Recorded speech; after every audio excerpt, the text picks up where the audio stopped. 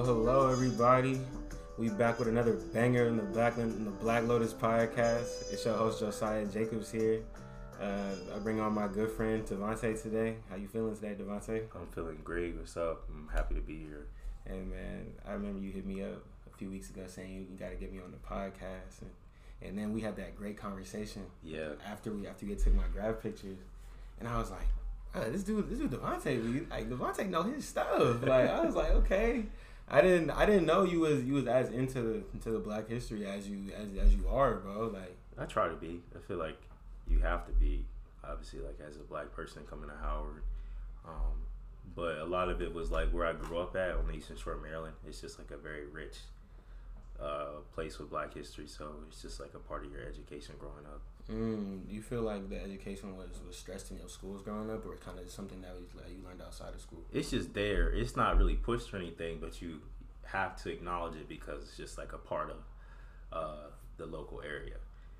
Like for instance, in my hometown, like there's a section of it that was part of the Underground Railroad. So like we took a field trip to there when I was in like elementary school, but you don't do too much talking about it outside like, oh, this is a part of the Underground Railroad, and that's it. And then as far as like places where like Harriet Tubman and Frederick Douglass were born on the Eastern Shore of Maryland, so you talk about that. There's a museum for Harriet Tubman, and there's a statue for Frederick Douglass, and like his birthplace is highlighted and things like that. But it's not really incorporated into your education as much as you would think, considering those are like important figures in American history. It's kind of just seen as it's something that you learn by seeing almost, instead of actually them teaching you about it in school or whatever. Exactly. And then of course, like if you have elders in your family, they're going to talk to you more about like the Black history there. Like my grandma, she told me a lot of Black history there that might not have gone as far as like slavery and things, but more so like the civil rights era and Jim Crow. So that I was lucky to learn about her perspective from that, and just like see how Black history is kind of changed and evolved, but not really evolved from my grandmother's generation to mine, like 70 years later. How do you think it's evolved from the things that she tells you about it to kind of today? Like, what do you think has kind of what does she see in terms of how things have changed? So she saw when she was a kid, her like her parents or her mother was like a help for wealthy white people in her community and stuff, and she got to see a lot of like obviously interact with a lot of wealthier white people growing up, so she knew a lot of different wealthy white people in the area, and that there's perks and negatives to that, and she just saw how like interacting with those people could get you certain things, but also seeing like the other side of it. Like I remember she told me something, it may have been a cousin of hers that like got shot because somebody like stole a dog of his. Like his dog got stolen. He went to confront a person about it, and like he got shot because of that. So wow, this was somebody that she knew. I believe it's somebody. It's like a story in the neighborhood. Yeah, I don't want to mix it. I think it was like a relative of hers. I don't want to mix the story up completely because I don't remember everything. But like that type of stuff those are like things that she would tell me frequently happen because of like the type of environment that it was. It's a very rural place, very, very southern and stuff. And people may not think of Maryland as like super, super southern today or super like conservative and stuff. But like the Eastern Shore of Maryland is really different. So I'm not surprised that stuff like that happened. Another story that she told me is like somebody that she knew in the community that I actually grew up in, 50, 60 years ago. Like their son had been slapped by a white man, and then like their father went up and confronted them, and then like that led to a whole argument and stuff. And then the Ku Klux Klan, which at that point, which I did not know was in my area until she said it. They still are? Or? I don't believe they still are, but like back then, like came through the community. They were looking for them, and they were like, we're gonna burn everything down if we don't find them. So eventually, he like turned himself in. I don't know what else happened to him after that, but like that was the type of environment it was. So it was a different lifestyle back then. Bro, that's deep, bro. Like I think that's it's important that we understand all aspects of what was really going on, especially during the Jim Crow era. I feel like people focus too much on slavery, in my opinion. I think that people don't, I don't say people don't focus too much on slavery, but like people kind of forget the 100 years in between 1865 and 1965, especially in the South. Like when all the all the lynchings were happening, all this stuff where like a white man slaps a black dude's son and he goes to confront him and he gets shot. Yeah, I seen like on Instagram, like there was a post about like a dude who got shot because a dude was walking on the wrong side of the sidewalk. Yeah, and he talked to he said excuse me to a white woman and he got shot. Like, things just like that are so unnecessary that we look at as unnecessary now, but back then white people was doing that stuff easily, without a second thought. Without a second thought, bro. What you gotta say? I was gonna say, like, and as far as things have evolved, it's still like a very, very southern conservative environment. I mean, like you've had groups of people move in and stuff that are more progressive and stuff, but for the most part, my area, like in the past election, like 75% of people voted for Donald Trump. So, like, just to give you an idea of like what the political landscape is and how that affects like most people's thoughts. Like for me, as a black kid growing up there, like my school was never predominantly white. It was more so like 55, 45, I guess. Black kids 45, and then like white kids 55, and so there was always like a decent mix and stuff. But you did feel like a little different when you interacted with people of older generations. Like obviously they're gonna like you if you're good at sports. But if you're not good at sports, they really don't care about you. And even if you are, sometimes like you won't really be able to escape racism and stuff like that. So it's a tricky place. I obviously did very well for myself, and I do have a lot of like white friends today that I'm still close with and stuff.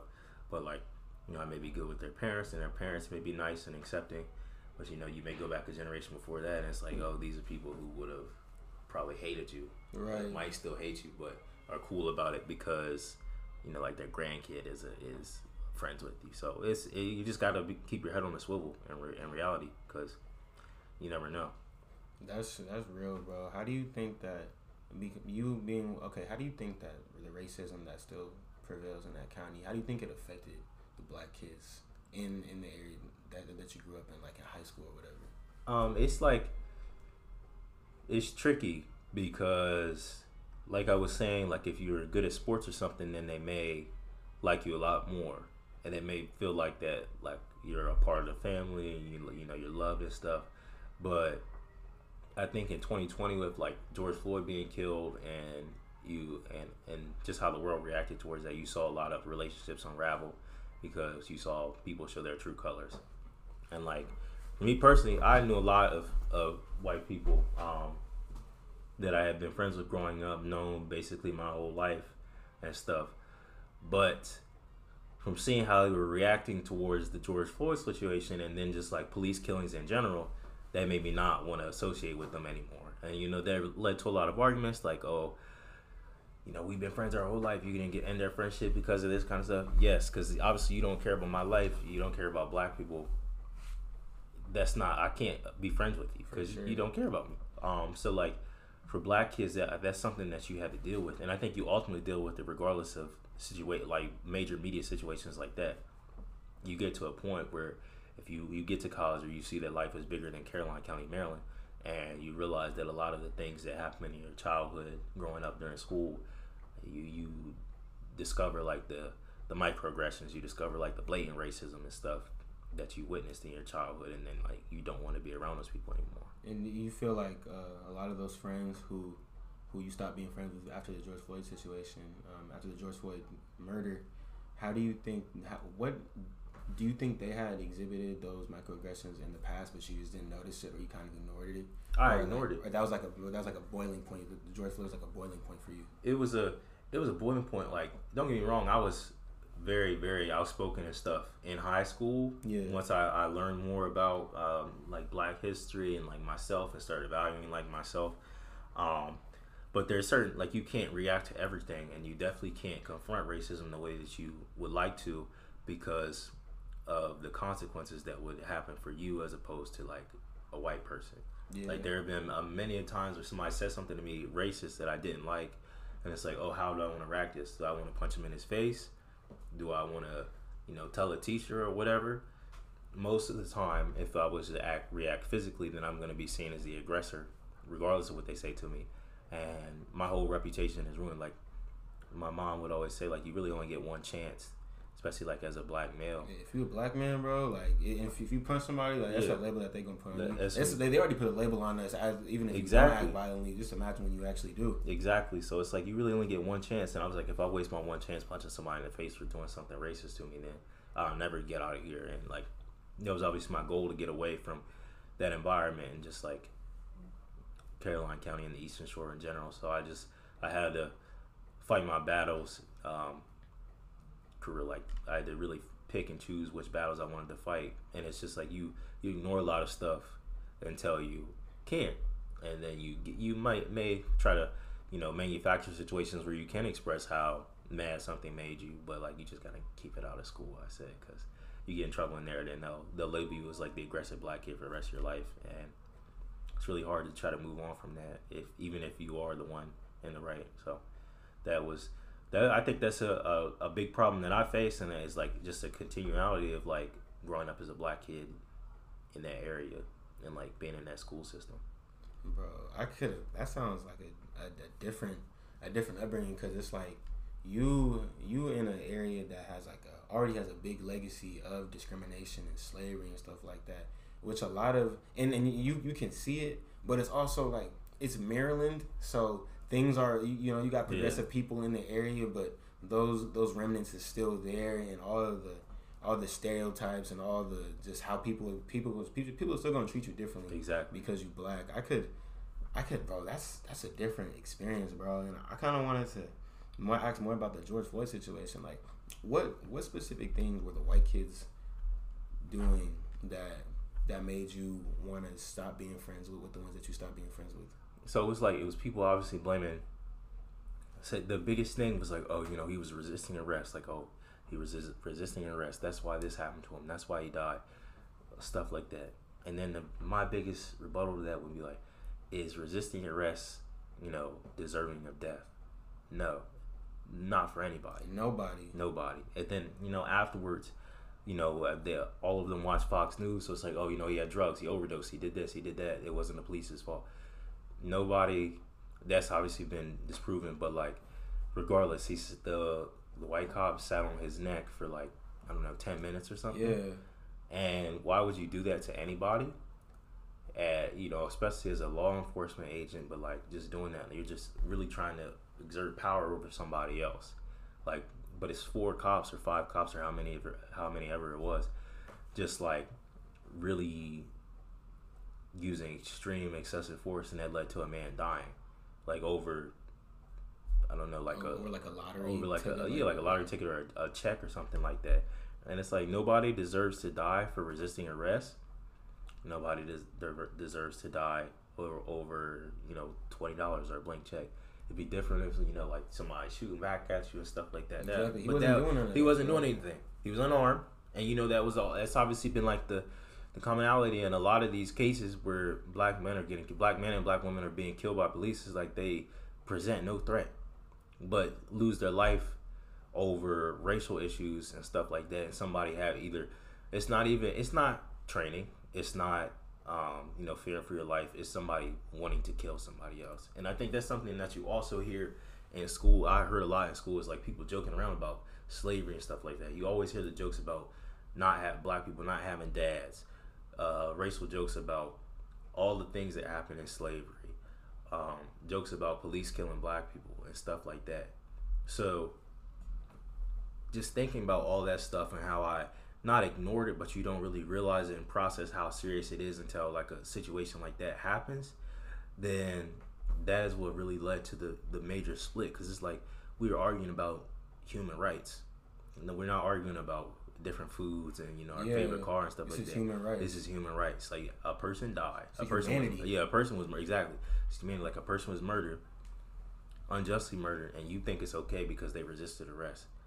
But like, just personally, I knew kids that got DUIs, drank every single weekend, got way drunk, and we're of course underage here. It's high school. I understand it's high school and stuff, but you were driving around drunk, destroying your truck, breaking mailboxes and stuff like that. But you think there's no bias or anything for you not getting in trouble for that. But a black man is justified in dying in a case where like a white officer just feels like they can exert that kind of power over him. So like that kind of stuff is what really led to the split between and friendships, because I'm like, you don't value me, you definitely don't value like random black people, so like why would you value me? And whatever relationship you make the same excuse. Yeah, it's the same excuse. Like whatever relationship we had growing up is now done because I know you don't care about me. Right. Like if something were to actually happen, you would look at me the same way. Yeah. And if something happened to me and you thought and you cared about me, it's only because you actually know me. Exactly. Why can't you look at all black people as this spectrum? Like I think that they dehumanize us so much, bro. Like black men especially, bro. Like they look at us as if we're like super predators, like beasts, like all that stuff, bro. Like we always have to. Whenever I was talking about that, I keep talking about this, but like whenever like a black man gets killed, in the news article, there's always like they always try to make sure that they highlight what was good about him, like whether that's his grades, his schools, to like make him seem like he wasn't just some other nigga getting killed, like his humanity was worth something. Like it's just unfortunate that we have to do that. And it's like for example, if it was me, they would be like, oh, he's a college graduate, like he played sports, he was a nice kid and stuff like that. But I'm like, even if I am all those things, if I wasn't any of those things, would that justify me being killed by police over some bullshit like with George Floyd? No, and like, no way. Like you shouldn't even have to name all that kind of stuff to justify, to like try to justify somebody being a good person and why they didn't deserve death. Exactly. I shouldn't be killed because like I'm a human that really wasn't doing anything. That is something that I also noticed, and that's another reason why I had to like slowly distance myself from other friends, because they might have been more progressive and like if this happened to you, I would totally be protesting and stuff like that. Well, it's cool that you would do that stuff because of me, but like I need you to react this way for anybody that's black going through this, not just like your friend that you've known for 10 plus years. Exactly, bro. And I think it's unfortunate that you have like media outlets who promote that agenda of always trying to push like why he deserved to die, and it's like it's so dishonest, because these a lot of like places, corporations like Fox News, they only trying to make a buck, bro. Exactly. They trying to play on the feelings that those people already have, that they already feel like he deserved to die. They will come up with the most asinine things to prove why we died, bro. And for me, I feel like it comes from their overall guilt.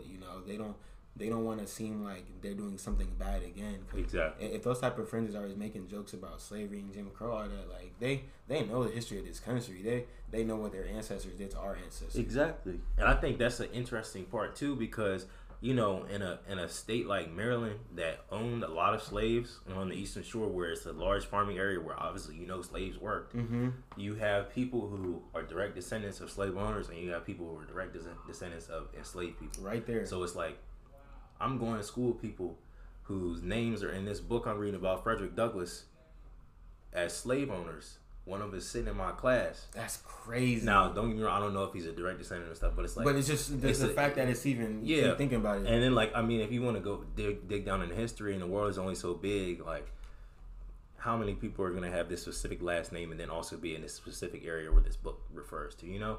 So that type of stuff. And then for those type of people to be making jokes about this, or to, you know, just be extremely racist in general, I know it's not like a ignorance thing at that point. It's like it's a hate thing.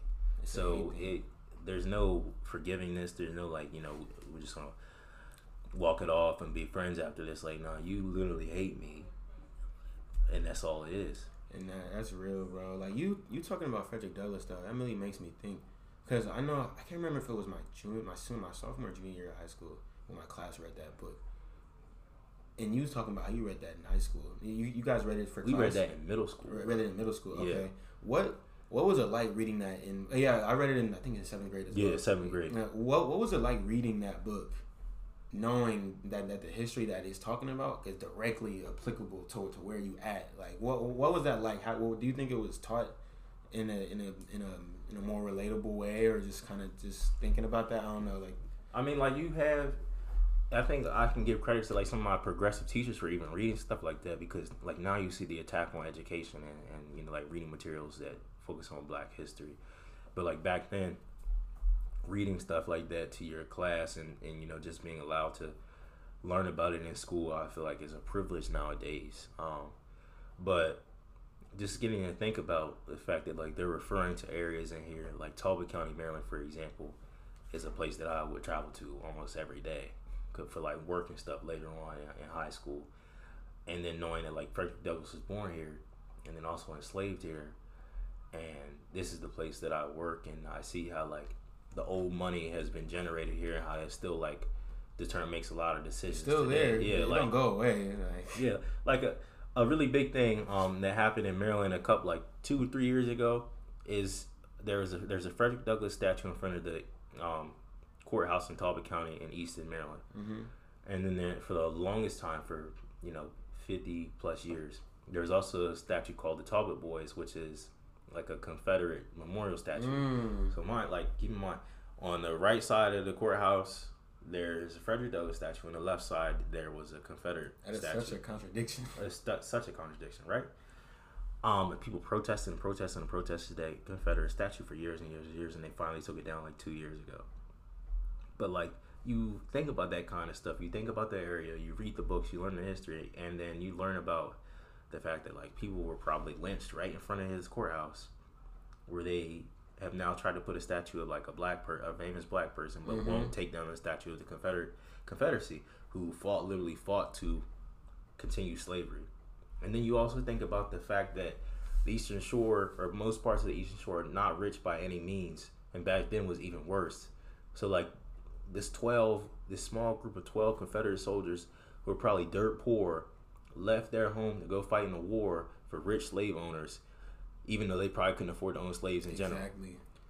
And it's like people fought so hard to keep that statue. I remember they were protesting it one day, and I was at work, and this guy came in like a full Confederate uniform because he was like protesting it in front of, like, obviously he's a white man, and just like, he comes in to buy something, I gotta play it cool. Just like, hi, how are you? What would you like today? And stuff like that. And I'm just like, my man is protesting, he wants to keep this Confederate statue here, and he feels so strongly about it. He's dressed up in a full Confederate uniform. And then you have other people who are so detached from reality in this area that they ask me, a Black man, how do you feel about this Talbot Boy statue? What do you think I feel? Well, what do you think? Like, I don't know. Keep it. That's like history and stuff like that. No, obviously I want to take him down. It's in front of the courthouse. Like, what does that say to any Black person walking to the courthouse? It's a Confederate monument right in front of the front door. Like, that's just, I don't know. Bro, it's such a contradiction, bro. It's really a contradiction. Because you talk about all these white people who don't want Black history to be taught in school, but don't want that history to be taught in school. It doesn't make sense, bro. It's like you got to pick a side, because you have people who go out of their way to let you know that their relative fought in the Confederacy and stuff, and they remember their history, and we got to keep these statues up and stuff. But then you have another side who's like, oh, don't talk about anything that makes white people uncomfortable at all. So it's like, pick a side. Pick a side. You don't get to have both, and you don't get to celebrate white colonialism and slavery and transcontinental slavery and stuff, but also not want to talk about it because it makes you uncomfortable knowing that your ancestors did stuff like this. Precisely, bro. And even makes me think, bro, the Confederacy was a thing for 4 years, 1861 to 1865, and that the fact that its legacy has been allowed to live on for so long is just a testament to how much race and how much race courses through the veins of this country. You know, yeah. Like it don't make sense because even like a lot of all those statues that were made, those statues were made like 60 years after the war ended, bro. A lot of them, like almost none of them, were put up immediately after the Civil War. Like I remember learning about it and how like the Daughters of Liberty was an organization that like put a lot of these statues up across the South to like scare black people and to remind them that like, you know, you're not wanted here and we are the ones that are really in control here. So it's like it's not a remembrance thing. It's not a celebration thing. It's a fear tactic. It's the same as like burning a cross on somebody's lawn, in my opinion. So like thinking about that stuff, bring all the statues down, or worst case scenario, put them in a museum. That's it. Like, do not have these in front of courthouses, government buildings, stuff like this, because the reason this was put here was to scare black people. Exactly. Not, you know, to remember somebody's great grandfather that fought and died. And it's the thing because a lot of those statues, when you build a statue for somebody, people are supposed to look at that and be inspired. So a black person might not look at that and get inspired, but a white person who maybe identifies with this is going to look at that and get inspired, which perpetuates all the racist ideals and just it's like people will say the Confederacy is about like upholding the Confederate flag is about culture and stuff like that, which is so like, bro, 4 years and you lost. The favorite argument of like people on the Eastern Shore is like, oh, the Civil War wasn't fought over slavery; it was fought over states' rights, and it's like states' rights to do what? Own slaves.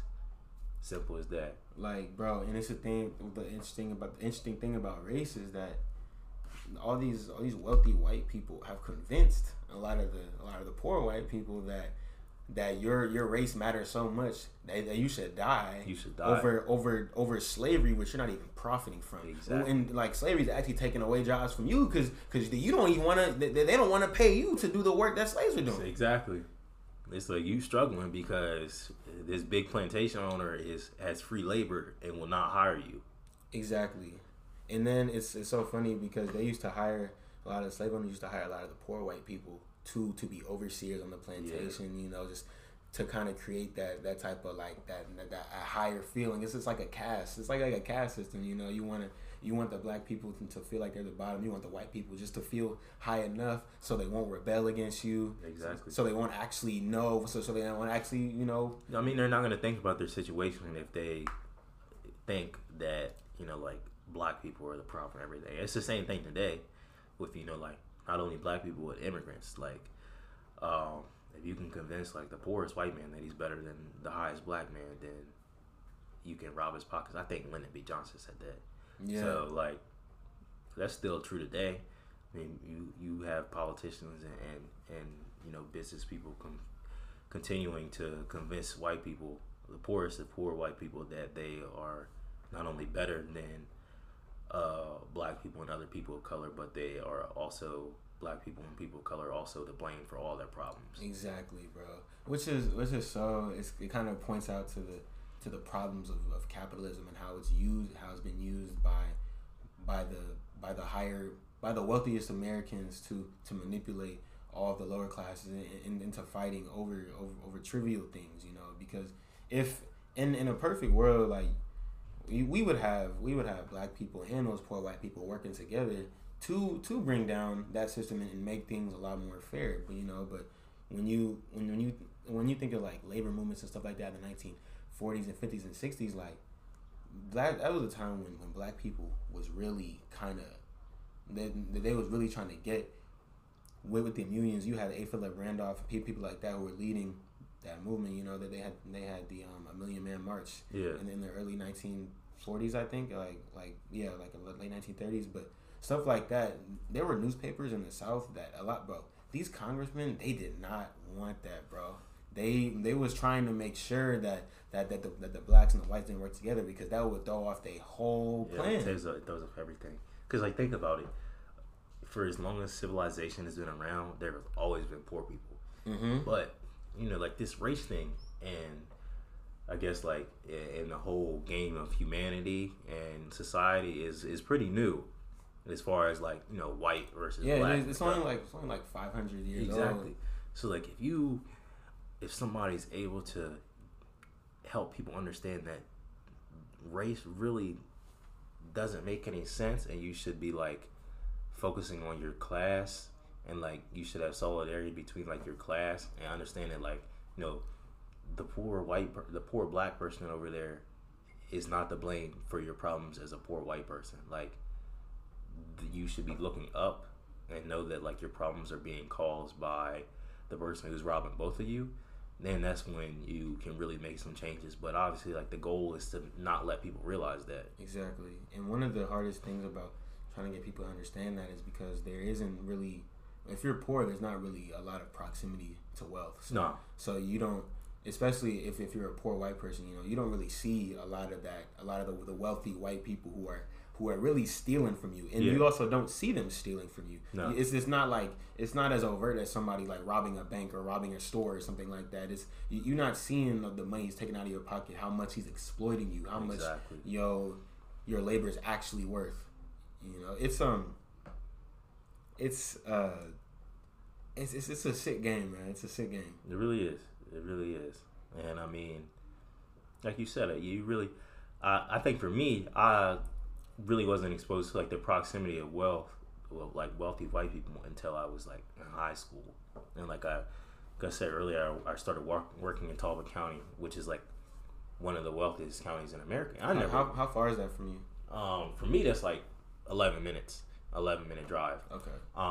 From here in DC, probably like an hour, maybe an hour 15 minutes.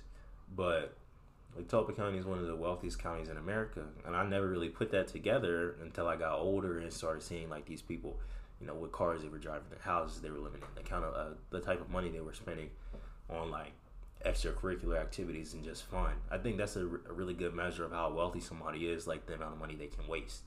So seeing that like, a lot of these people generated their wealth through, like, generations and generations of systems and, like, family businesses and stuff that they've had for, like, hundreds of years on the Eastern Shore. It's like, okay, well, you, the current person living today, may think that, like, your success is based off of your hard work, but would your father say that? Would your grandfather or, you know, mother say that? Would your grandfather or grandmother say that? You know, or your great grandfather, the person who may at this point have done some dirty things to color people in their life to get to the success that they're at today.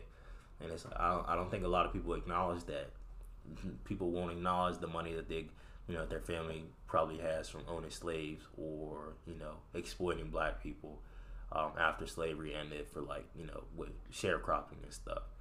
That is a conversation that needs to be had and needs to be accepted, but probably won't be, because then you realize that I got rich off of robbing somebody blind and making somebody work for free.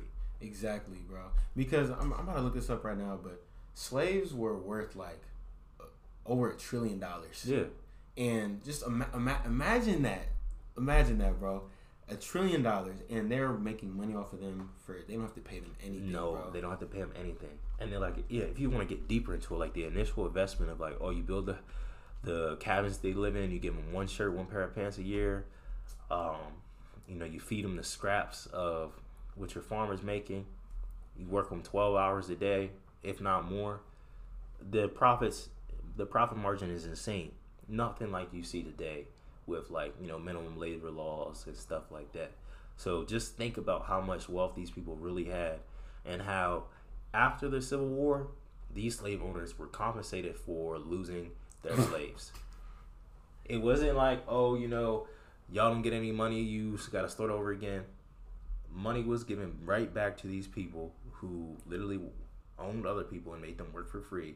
They were compensated for their loss and allowed to basically keep doing the same thing. Because they paid them, pocket change afterwards with sharecropping, or they just said that, you a black person had to keep borrowing and borrowing and borrowing and would never be able to work themselves out of the debt that they had accrued with, a wealthy white plantation owner. So It's like there was no cutoff of this wealth that you accumulated. It continued to grow, and then it transformed through like the Industrial Revolution, and with World War I and World War II and stuff like that. It just got bigger and bigger and bigger, and it has continued today. It never stopped. The exploitation from slavery never stopped. It just changed a little bit. It just changed. In this book I've been reading, Caste, Class, and Race by Oliver Cox, like he's talking about black people have always, our primary purpose in this country has been for labor. Yeah.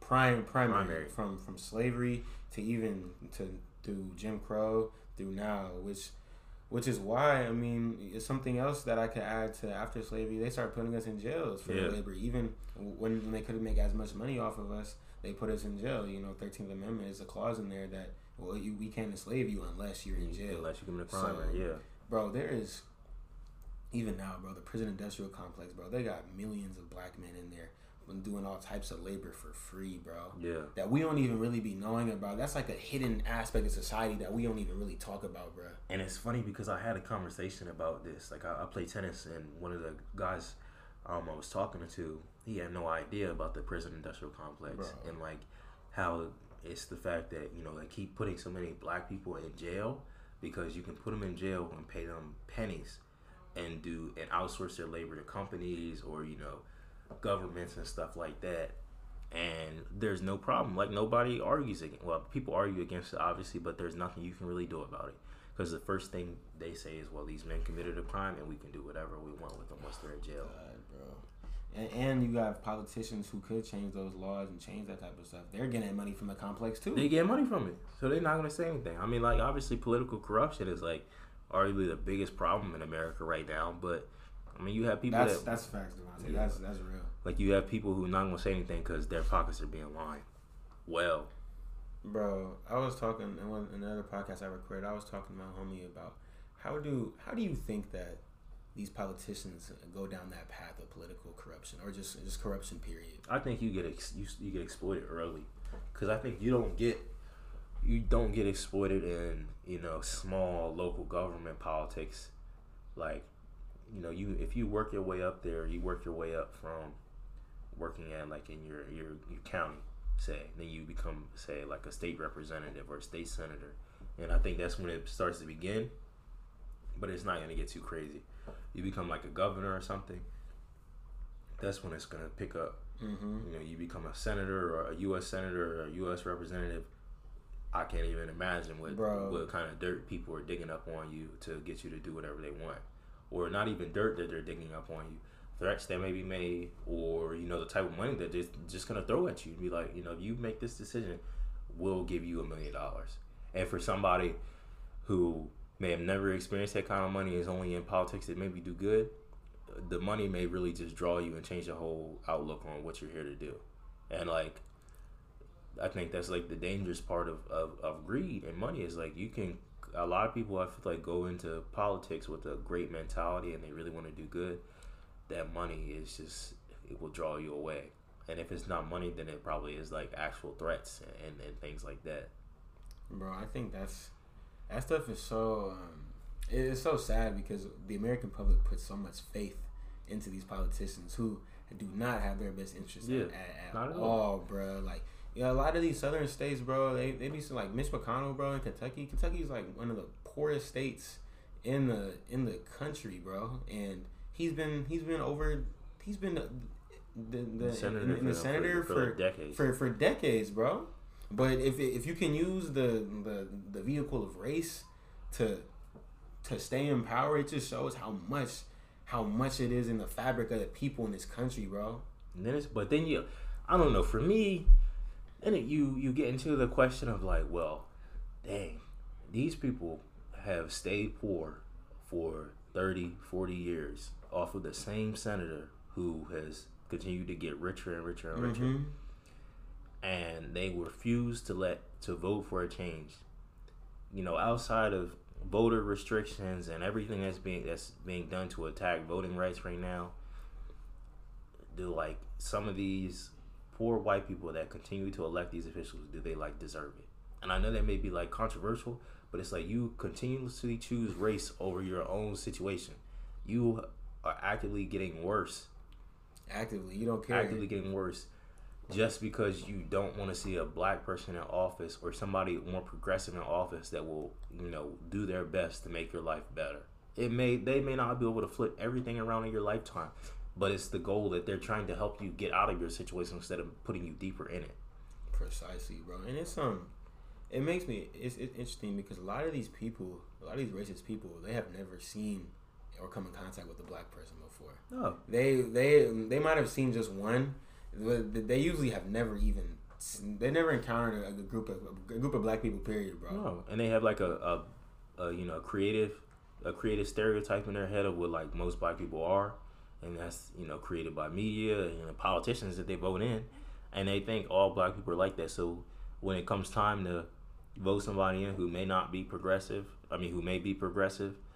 and who may have policies that will affect every single aspect of their life and make it, you know, 10 times better on day one, if they're black, they won't do it. It doesn't matter, bro.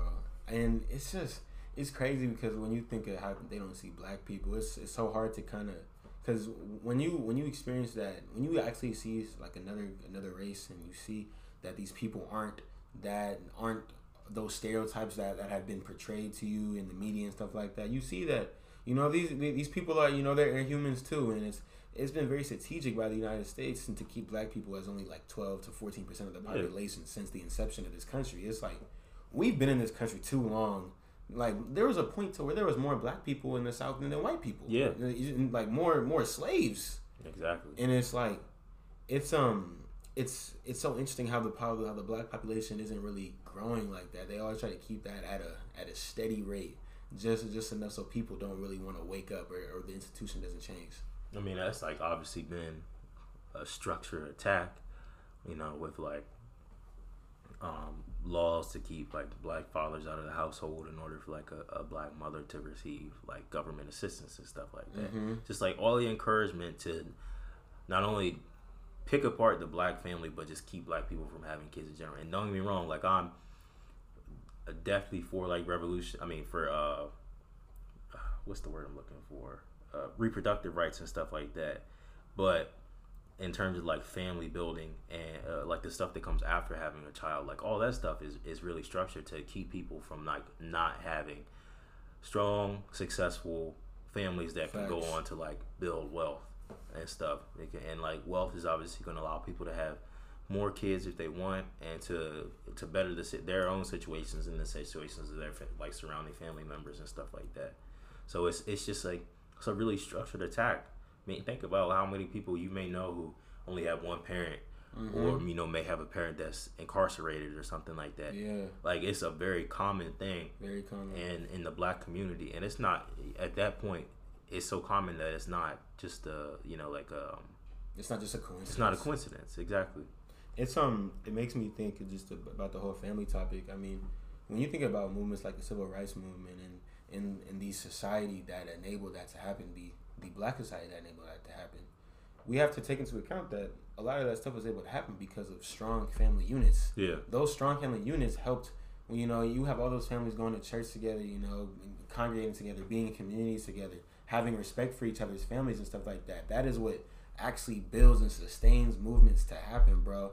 And it's interesting because right after the civil rights movement happened, that's when they really started dismantling the black family. You know, a lot of people don't know this, but there was a point where there was more black people married than white people married, and the percentage dropped off like crazy in like 1970. Yeah, that's when it started. You know, when you add all the forces of mass incarceration. Another thing, deindustrialization. That when a lot of the factories, when the factories started going away to Africa and Asia and stuff like that, they literally gutted middle class jobs away from a lot of black people who couldn't afford to even go to college. Exactly. So like that's a whole point. That's a whole stream of people who was depending on that income. And but something else I was gonna say is that white people were impacted by deindustrialization too.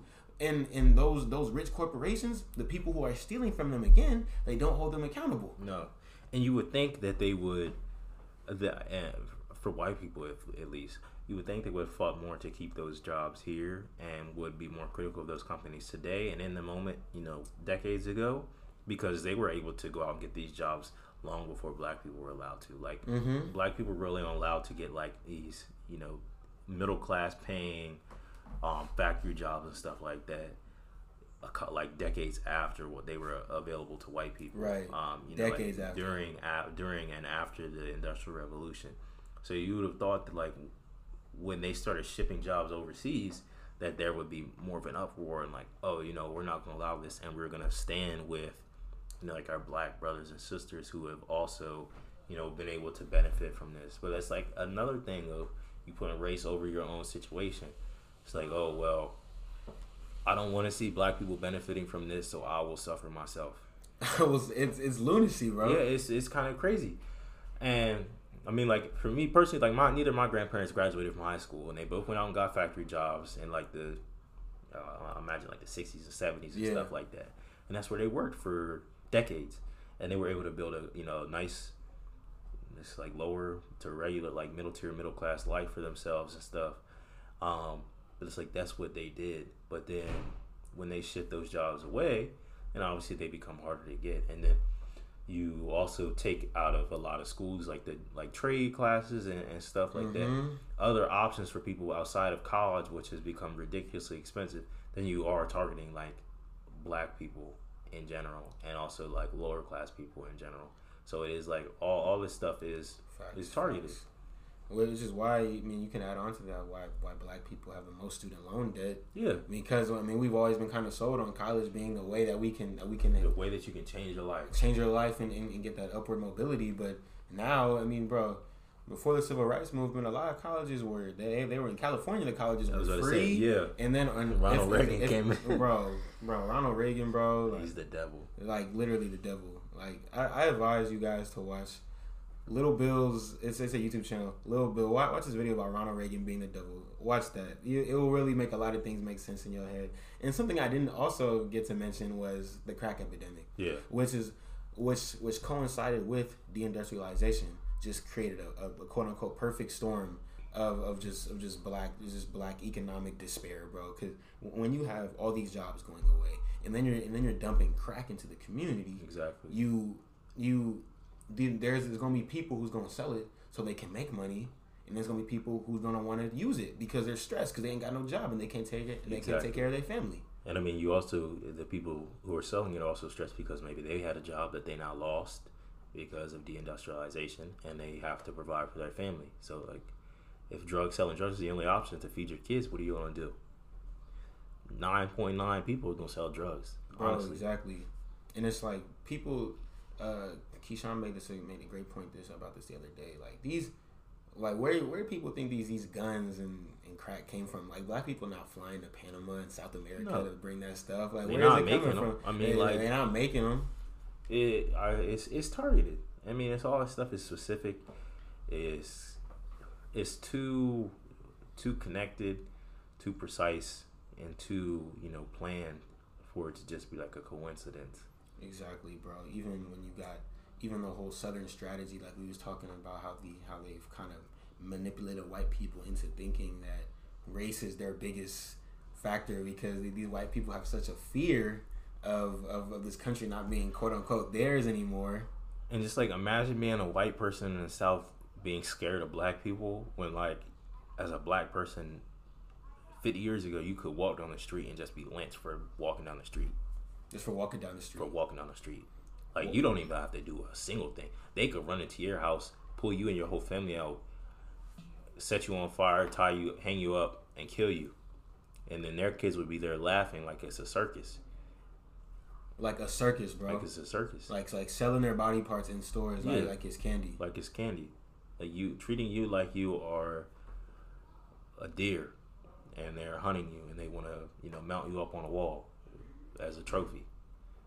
And I mean, me personally, I just don't understand this fear that white people have of black people. I know it's manufactured, but let's be realistic here. It wasn't black people going out walking into random white people's homes and killing them for fun. It was the other way around, and it doesn't stop there. It's much more gruesome and targeted and dangerous, and and stuff like that. So like this fear that they have, you like really need to look in, because my mother told me, well, I was never allowed to just go over random white people's houses as a kid. I was never allowed to just be around our parents and be the only black kid in a situation like that, because think about what could happen. That fear of white people is ingrained in black people. It was in my grandmother. It was in her grandparents. It was in her, her parents. It was in my mom, and it's in me. I still feel weird when I drive through my own on the Eastern Shore sometimes, and I grew up there. I should not be scared of my own hometown. Generational trauma. After sunset, like that type of stuff should not happen. But that's going to be the feeling of any black person in America, really, because of all the history of killings and lynching and stuff like that. So I truthfully don't understand the fear. And then like we talked about earlier, it's like you have some white people who fear black people entirely, and you have some who will boast about being conquerors of the world and enslaving others and building up this empire of whiteness.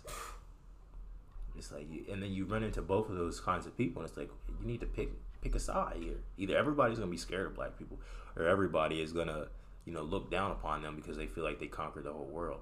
Exactly, bro. You talking about Maryland again made me think. Did your family stay in Maryland after slavery? Were they in that area during slavery or no? I mean, I think so. I don't know how far it goes back, to be honest. Like in my grandma's house, we have a photo, I believe, her grandfather or great grandfather. He's in a military uniform. It's a really old black and white picture.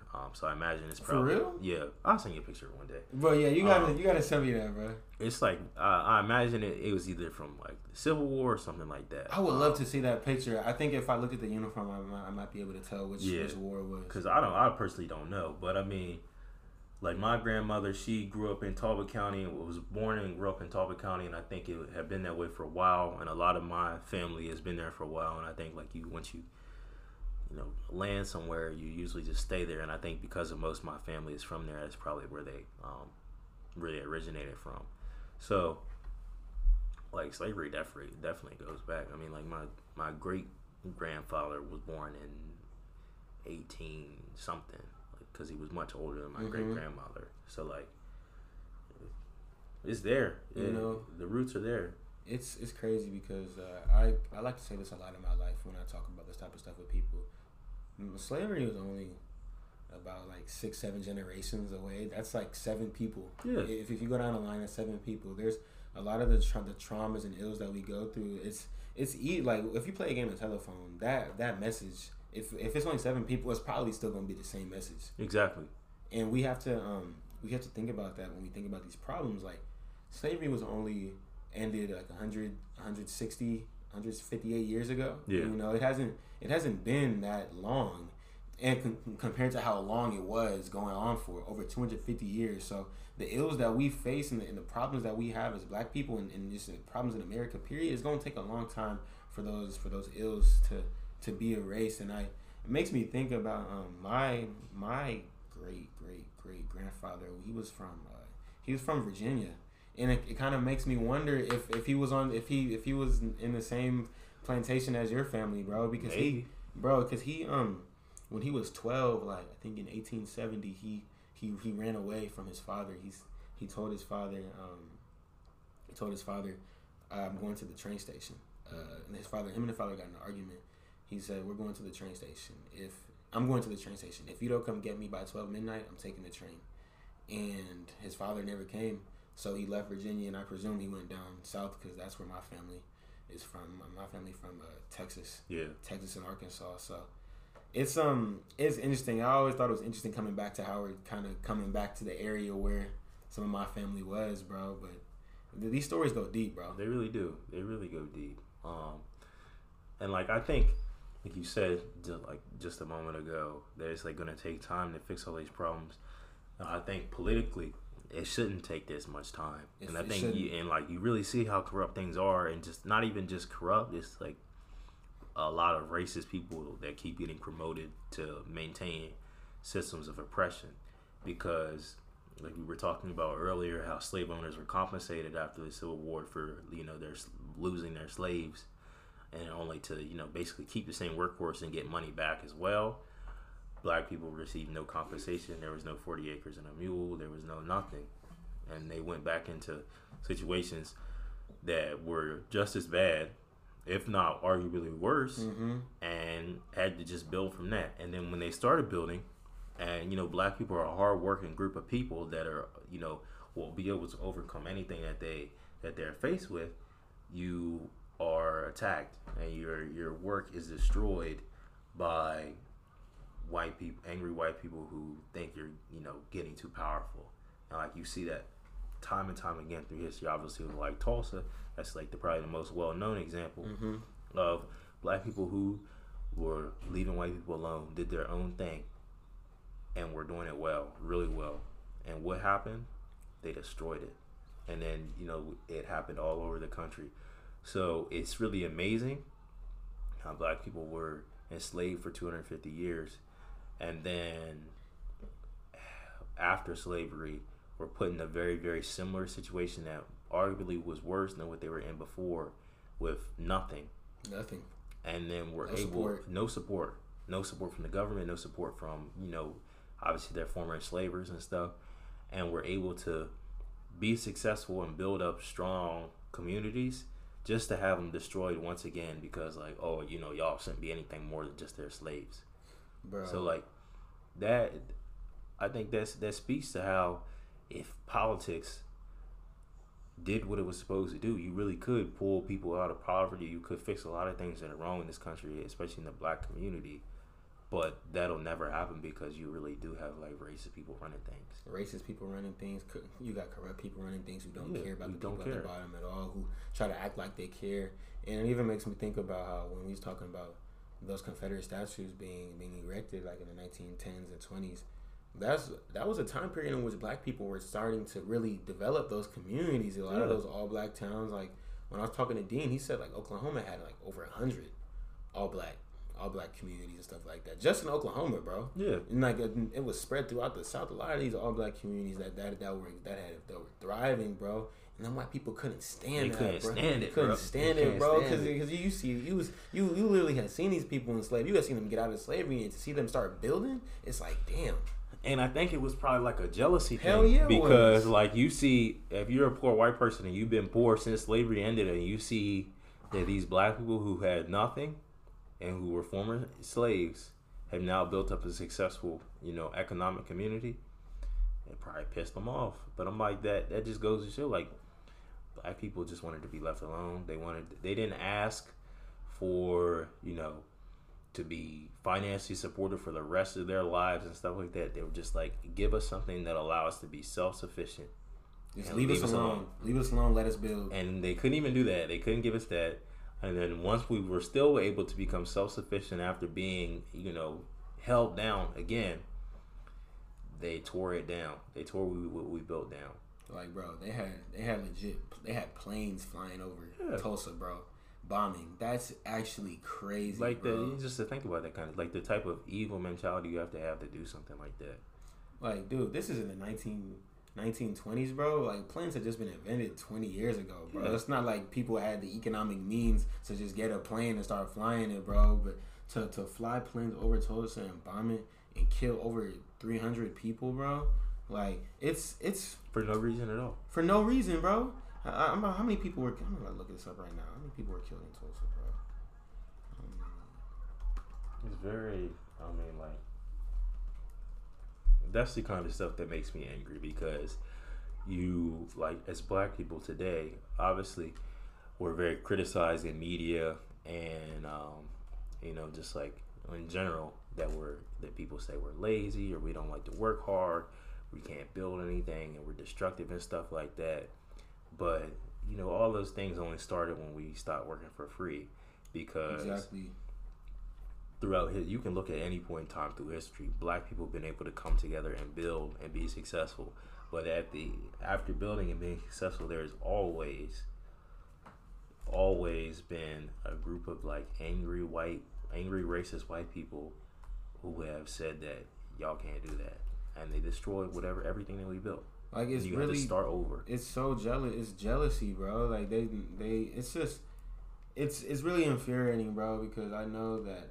Like, could you imagine how what Black America would look like today if they didn't destroy those towns? If we didn't have to start over every couple of decades. If we have to start over every time. Yeah. Like that's our generational wealth right there. That's literally generational wealth right there, bro. It's like that's like 4 or 5 generations back, bro. That's where you start building it at, bro. Yeah. Even when you I talked about this the other day, like them building highways through the black communities, bro. Stuff like that, like destroying black community centers, black like thriving black centers in urban areas, bro. Building highways through them, destroying all of it, all the money that was lost. And that's how you see like that it's more than just individual, pocketed groups of racist people. It's like a systematic thing. It's like systematic targeting of keeping black people as like a lower tier economic class. It's like, okay, we can't just go into town and kill all of y'all like we did 50 years ago, but now we have power in our government, so we're gonna put our nice new highway through your community and take all your land with eminent domain, not give you nearly what it's worth, and then make you start all over again somewhere else that is not an economic center, and it's gonna make your life actively worse for you and your kids. Like, bro, that's literally what happened to my great grandmother, bro. I said this story on the podcast before. Like, she had a house in the Fillmore district in San Francisco, which used to be a thriving black area. Like, really, it was Harlem or the West, bro. Thriving jazz scene. It don't look nothing like that anymore, bro. It's kind of just like a lot of poverty, bro. It's just not as lit as it used to be, bro. But yeah. My grandma grew up in the area, so she always talks about when she came to graduation, she was like, "Oh, this looks just like how Fillmore used to look." But my great grandmother, her house it was destroyed, eminent domain. Yeah. Built a highway through it. Then they relocated her to a completely different part of San Francisco. Luckily, we still have that house today. But just the fact that house that got destroyed, that land is worth way more than the house we got now, bro. It's worth it'll be worth like 5, 6, 7 million today. That's the area that area houses in there is crazy, bro. And that's generational wealth right there. Generational wealth taken, bro. And when I was looking this up, it said 300 people died. Over 800 people were injured in the Tulsa massacre, bro. Like, that is crazy, bro. Just destroyed it all. And a lot of people don't know this, but it was actually rebuilt. Tulsa was rebuilt. It became even better than it was before. But just the fact that we had to start over. Imagine, bro. Imagine if they didn't have to rebuild, bro. Imagine what they could have did. Imagine what that would have looked like. It's just crazy to think about. It really is. And then you have people that are like, why are you stop imagining? It's like, no, what? That's the kind of stuff that we're talking about. If we didn't have to keep rebuilding, then a lot of the problems that we face today would not be a problem. Precisely, bro. And it even makes me mad because something you talked about earlier, how they always call black people lazy, bro.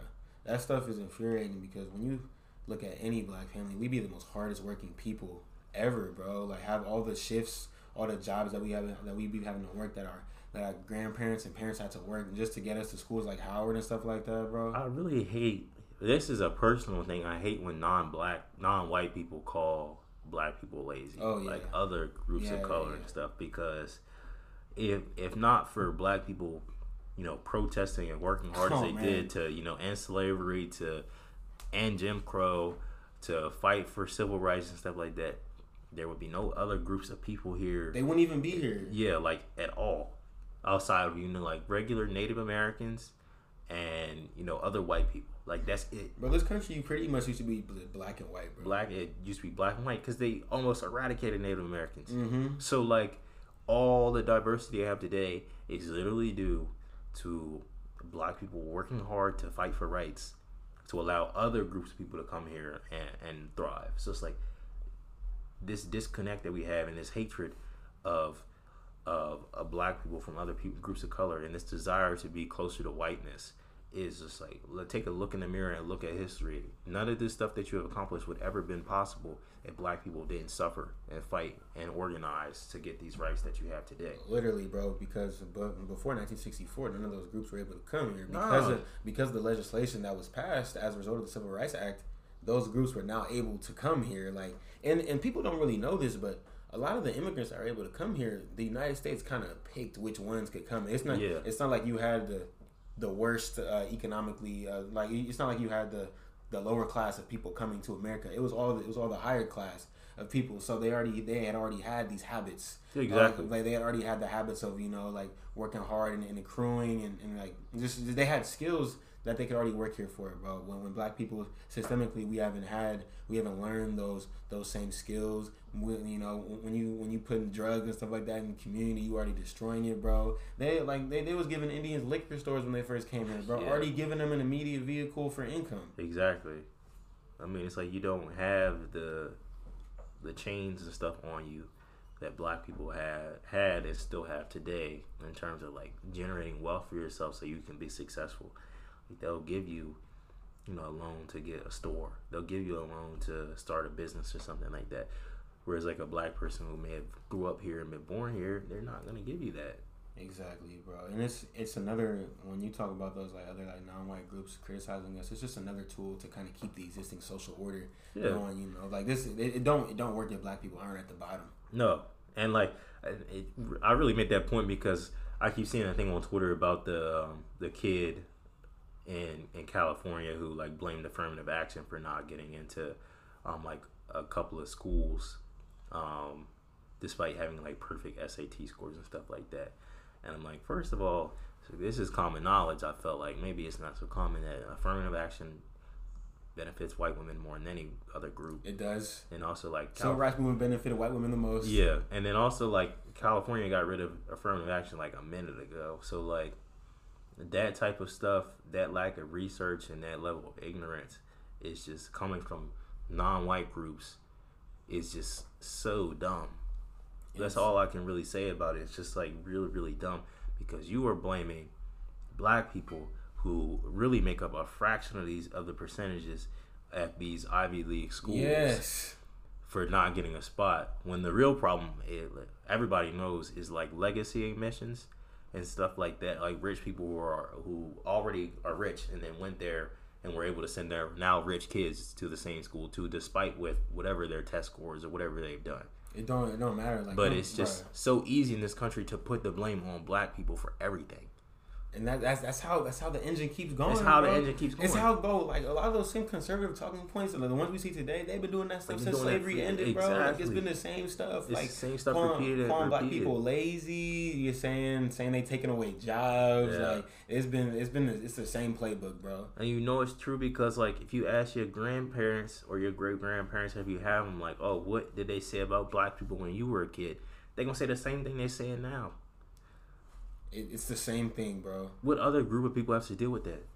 No, none. And bro, and it's unfortunate because like those other groups will come here and they don't know the history. No. Of America. They just come here and they want to assimilate and survive, and oftentimes what they want to assimilate to is more white culture. They don't want to be bothered with black people. It's like the whole thing of like, all right, white people look at black people as like something that it's just an example for them as something they don't want to be. It makes them feel superior, And then these other groups they come here and we're like, okay, who do we not want to be like? We don't want to be like black people. Exactly. So we're gonna trash them. We're gonna disparage them without understanding why these black people are in the situation that they're in. And then like it's constantly getting worse because like with the attack on the education system and removing certain parts of black history from school, like the school system.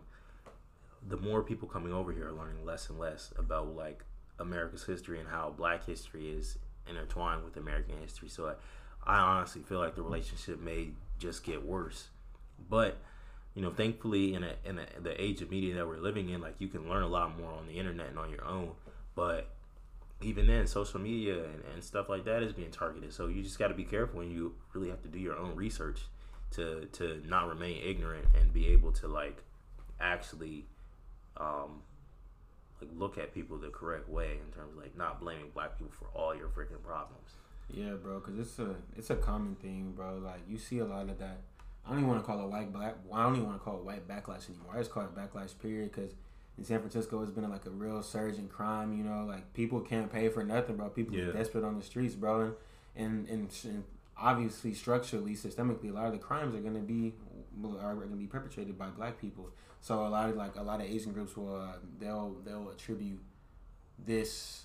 You know, it's something that I've thought is very interesting. The whole Stop Asian Hate. I do think it's wrong that Asian people have been getting killed and stuff like that, especially in streets like San Francisco and the Bay Area. But I want Asian people to understand that this why you're getting killed is not because black people hate you. Yeah. That's not why. They're just desperate. And if anything, those black people are getting killed. Black people are killing black people more than they're killing Asian people, bro. Yeah. Like you guys aren't the target. They're just trying to get somebody who they might perceive as vulnerable and trying to get money. I'm not saying that's right, but it's important to understand why it's happening so we can develop adequate solutions to actually solving these issues instead of just saying lock them up and then creating the same cycle of you know, like whoever these kids they was in jail, now they come back on the streets, they can't get a job because they got a felony, so they out there committing crime again. It's the same shit, bro. And then I mean the thing is, like, poor people, no matter their color, are really gonna do like the same thing, because if you can't afford to eat, you can't afford to buy anything that's gonna sustain you, what are you gonna do? Commit a crime to get the things that you need.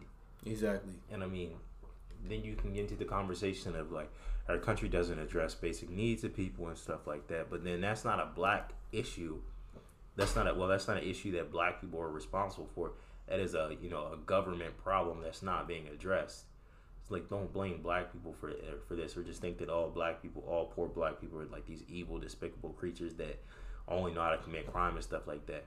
If you were in that situation, that economic situation, you would almost certainly do the same thing to survive. Exactly. And not even just the economic situation, but the overall life situation. You know, like these people, they don't even have, a lot of them don't even have families to go back to, right? And they wasn't raised from, and they didn't have a proper guidance from like a father or something like that. A lot of them don't have that strong, stable family culture growing up. So they're not taught how to be the person that they need to be in the society, bro. And a lot of that comes down to systemic issues. And I just want to clarify that when I said that I just want to clarify that when I said that Asian hate isn't real, I meant from the standpoint of like black people. I definitely do think there's a lot of xenophobia that a lot of white people have in this country towards Asians because of COVID and everything. But in the instance of black people, like in a lot of those crimes happening, like it's deeper than just what a lot of people perceive as hate. Yeah. It's structural and economic. Exactly. Like, I don't think people are being attacked. Asian people are being attacked because from black people, because like they hate Asian people. It's like they see you as somebody who probably is a person that they can get something from because you look like you're in a better economic situation than they are. So, like, and that's not right in any way. Right. I'm not saying that, but it's just like that's how people are gonna look at people.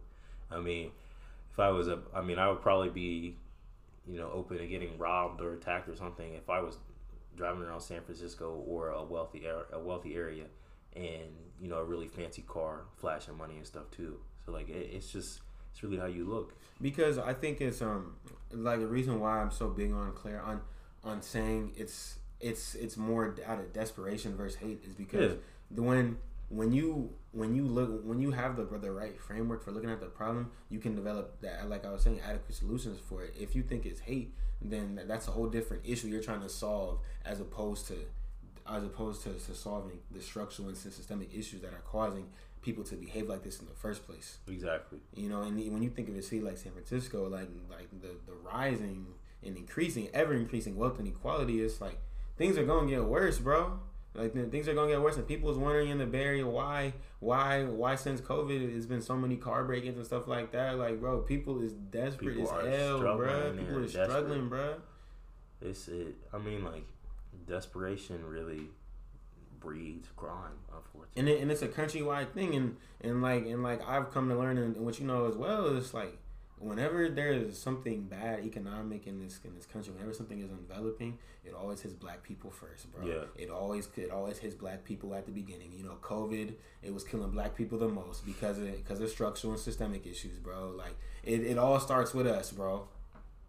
And it's just like it really sucks to be a part of that group that no matter the issue is always gonna be affected the hardest and the first. It's like you really can't escape. Like there's no problem that happens in this country that you can escape, and that you're not like that. Other black people aren't suffering from the most.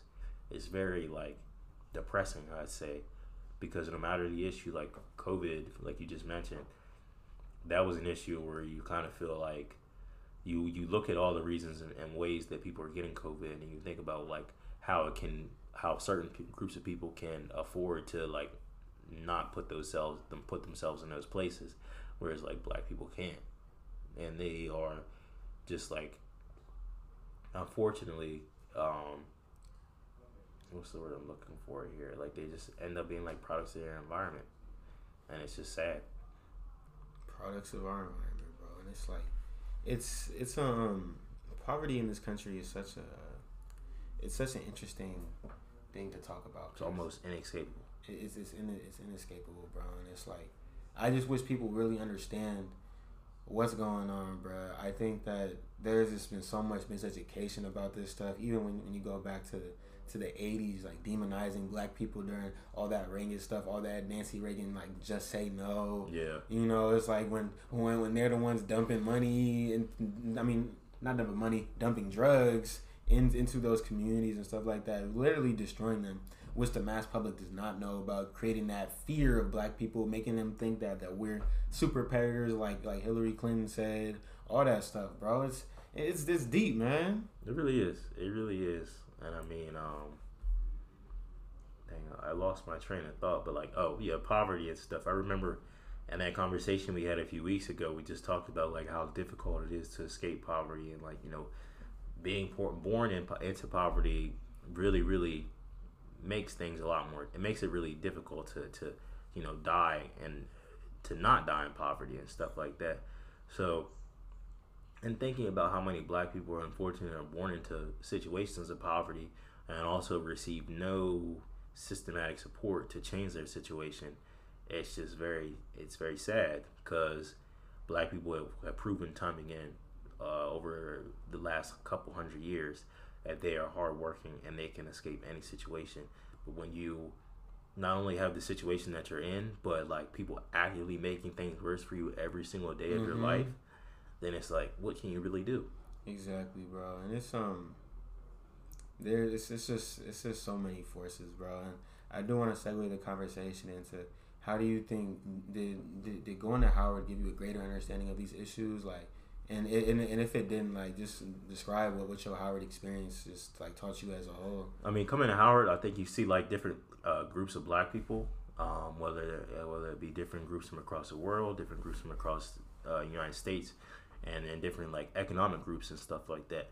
So for me personally, I had never really interacted with like super wealthy black people, because like they just were not in my community growing up. I got to meet, you know, people that were well off and stuff, but never anybody to the level that you kind of see at Howard sometimes. So like meeting those people, it's a breath of fresh air in a certain way, because you see what's possible, and it's encouraging to you to know that, like, you know, if you are able to work hard, and if, you know, you have a lot of luck as a black person, a lot of luck and stuff, that you can, you know, make it here one day, hopefully. But I think it's very eye-opening to see how there can be an intersection between wealthy people. There can be a disconnect between groups, different economic groups of black people, even at an HBCU. But it's something that you over my 4 years at Howard, I understood based off of the location of the university and how much it costs to go here. You are going to meet people who can pay for this school out of pocket, no problem. Yeah. You're going to meet people who are entitled to a scholarship, who, you know, may be escaping poverty through their education, and they've worked hard to get here, and they've proven that they can be here.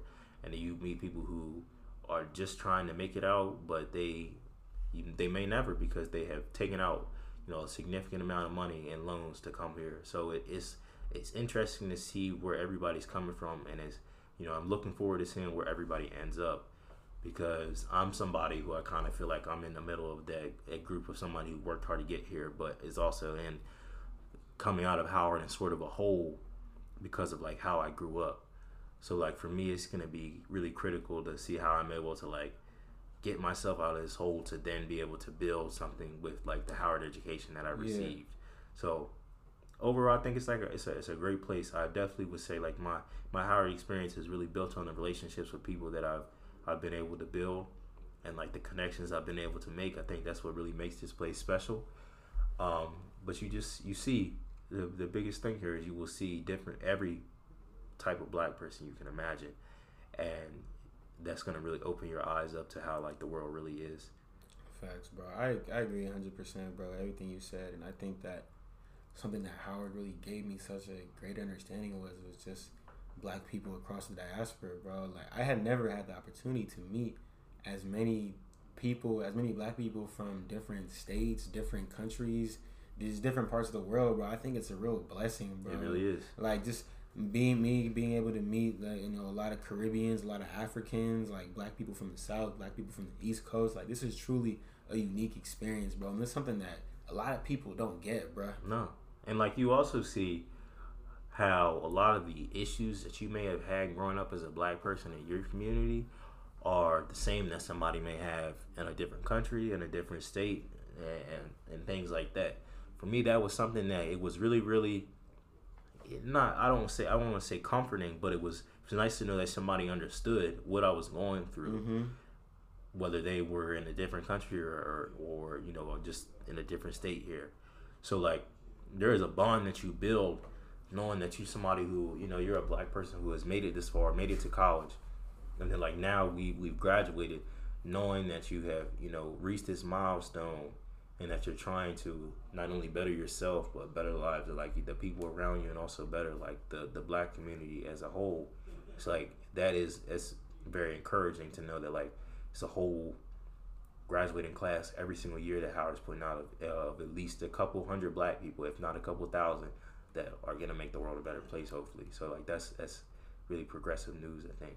Yeah, bro, that's real, bro. Because I mean, I've met a lot of people here who have given me hope for the future. You know, just not only just meeting people, but allowing people to help cultivate me into the person that I want to be, and somebody just like a leader, and just somebody who wants to make change in the community, bro. Like Howard has given me Howard really changed my life for real, bro. Yeah. Because for me, I think like I was definitely in touch with my blackness to some degree before coming here, but Howard made me understand it at a completely different level, bro. Yeah, me too. And I can't even put into words how much it changed my life. And people who know me personally can definitely see it, but it feels different actually, like living in it and seeing the habits I had before, who I was before, how I thought about things before, and just for it to be just further evolved at an exponential level after being able to be here, bro.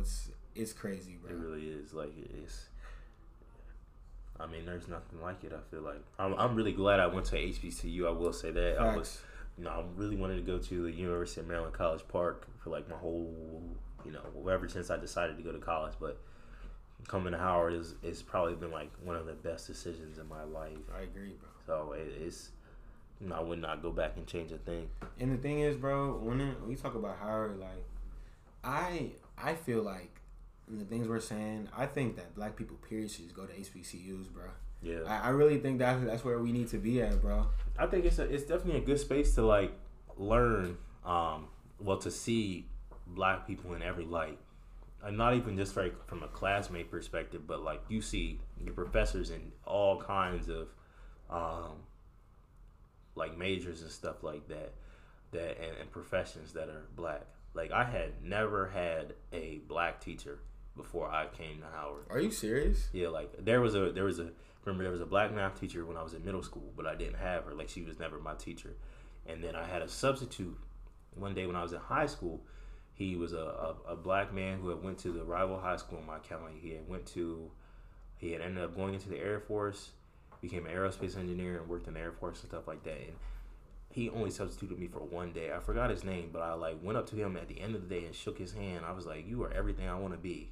At the time, because like I wanted to be an aerospace engineer and stuff, and like that just had such a big impact on my life. And then like coming to Howard, and you know, like 90% of your faculty is gonna be black. To see like these people have reached like the top of their field is like really, really inspiring and motivational. And to know like they have connections that are black too, like they can connect you with people who are also at the top of the field that may not be working in academics, to like help you figure out a path in this world. So that's something that's like truly inspiring, and I think is good for every black person to see. Like regardless if you had black teachers growing up, if you in Jack and Jill and all that kind of stuff, like, I think it's good that you see that kind of stuff in HBCU, and it's like it's so pure. You can go to a PWI and obviously have black professors, but for the most part, it's gonna be feeling like the real world with like you're so outnumbered and you're so few and stuff. But at a HBCU, it's not like that. It's like flipped on its head. Yeah, bro. Because when you at Howard, these professors, they can really be as unfiltered as they want. Like, yeah. Like it really doesn't matter. Like they can say whatever they want to say, bro. And it really, you like, and don't make the students uncomfortable. Like they're not thinking about how do we feel, like how to, like, because when you're in a classroom and it's like two black people in there and the professor might say something about blackness, people gonna be like, the black people might get uncomfortable and they might start looking at each other. But when it's all black people in the classroom, bro, everybody's like locked in. Like everybody's locked in. You don't have to explain why racism is a thing, or we all have the general understanding that it is. You know, then there's a different level of understanding that you don't have to apply. Exactly. It's like that shared experience that everybody has connection to. So like you don't even have to waste time explaining stuff to people, because like everybody understands racism. Everybody understands, you know, like the importance of slavery in American history and stuff like that. It's very, like, just from an instructional standpoint, it saves a lot of time. But it also just makes you a lot more comfortable in your classes and your like academic spaces to like also be able to open up and talk about your own experience, and for like a professor to actually be honest and to, you know, give you a true breakdown of what you're learning about. And like you're also going to have classes in HBCU that they would never teach at a PWI, and they're going to be more black focused than classes that you would have at a PWI. I feel like every class at Howard, for the most part, outside of like the STEM classes, obviously, they're gonna really take it and teach you from a black perspective and talk about like a lot of specific issues that relate to black people. And I think that allows you to not only like understand different aspects of like your education from a black person's view, but it also helps you to like look at problems from a black person's view, like different problems that may be outside of your major, so you can really, really start to learn how to break things down and help other black people that may not have like the luxury of having a college education. Exactly, man. That's one of the biggest things, bro. You know, being able to learn the things that we learn and then give it back to our community, bro. Yeah. Because I think that's what it's about, and that's a big reason why I have this podcast, in order to, you know, talk about stuff like this, and then, you know, post the clips on TikTok and Instagram, and get the podcast out there so people can, if they might not listen to the whole thing, but at least they're gonna hear some of the stuff that we talking about, so they can open their mind up to what's really out there, and what they have the potential to learn, and that is possible, bro. Because it's all possible, man. All these books, man, all the things, our curriculum in college, like you can easily learn that stuff. You can learn a lot of this stuff on YouTube. You know, you can learn a lot of this stuff from. And there ain't nothing I learned at Howard that you could not learn online. It's just like how it's taught to you. That's the only difference. Exactly. That's and it costs a lot more. Yeah. It costs a lot more, and I really want to expand on your point about like, bro, we got a real black ass curriculum at Howard, bro. Yeah. Like when I was at Johns Hopkins last week, I was talking about how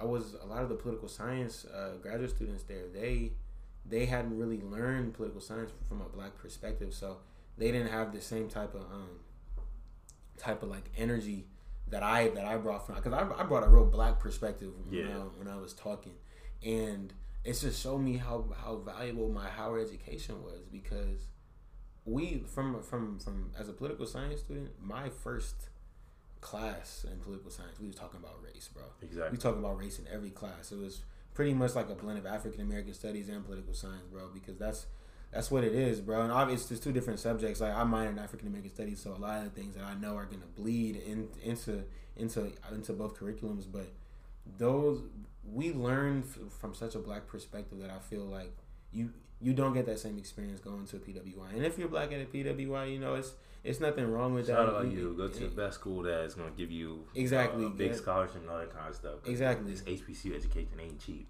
Yeah, but, it's not.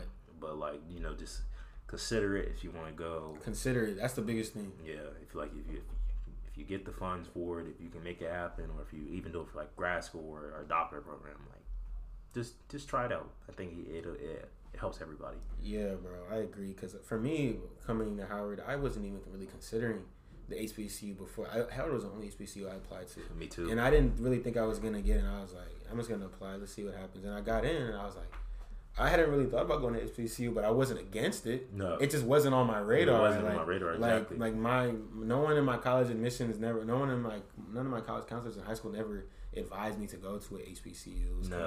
It was kind of just. It was really like, I think for me, especially in the community I grew up in, it being like such a lower income area, a lot of like your college counselors and stuff, or like your high school counselors, are encouraging you to like look at the best financial option, whether that be like community college or a trade school, or you know, like a 4-year college in a state somewhere where you're gonna pay the least amount of tuition, and then like you try to cover it with scholarships and stuff.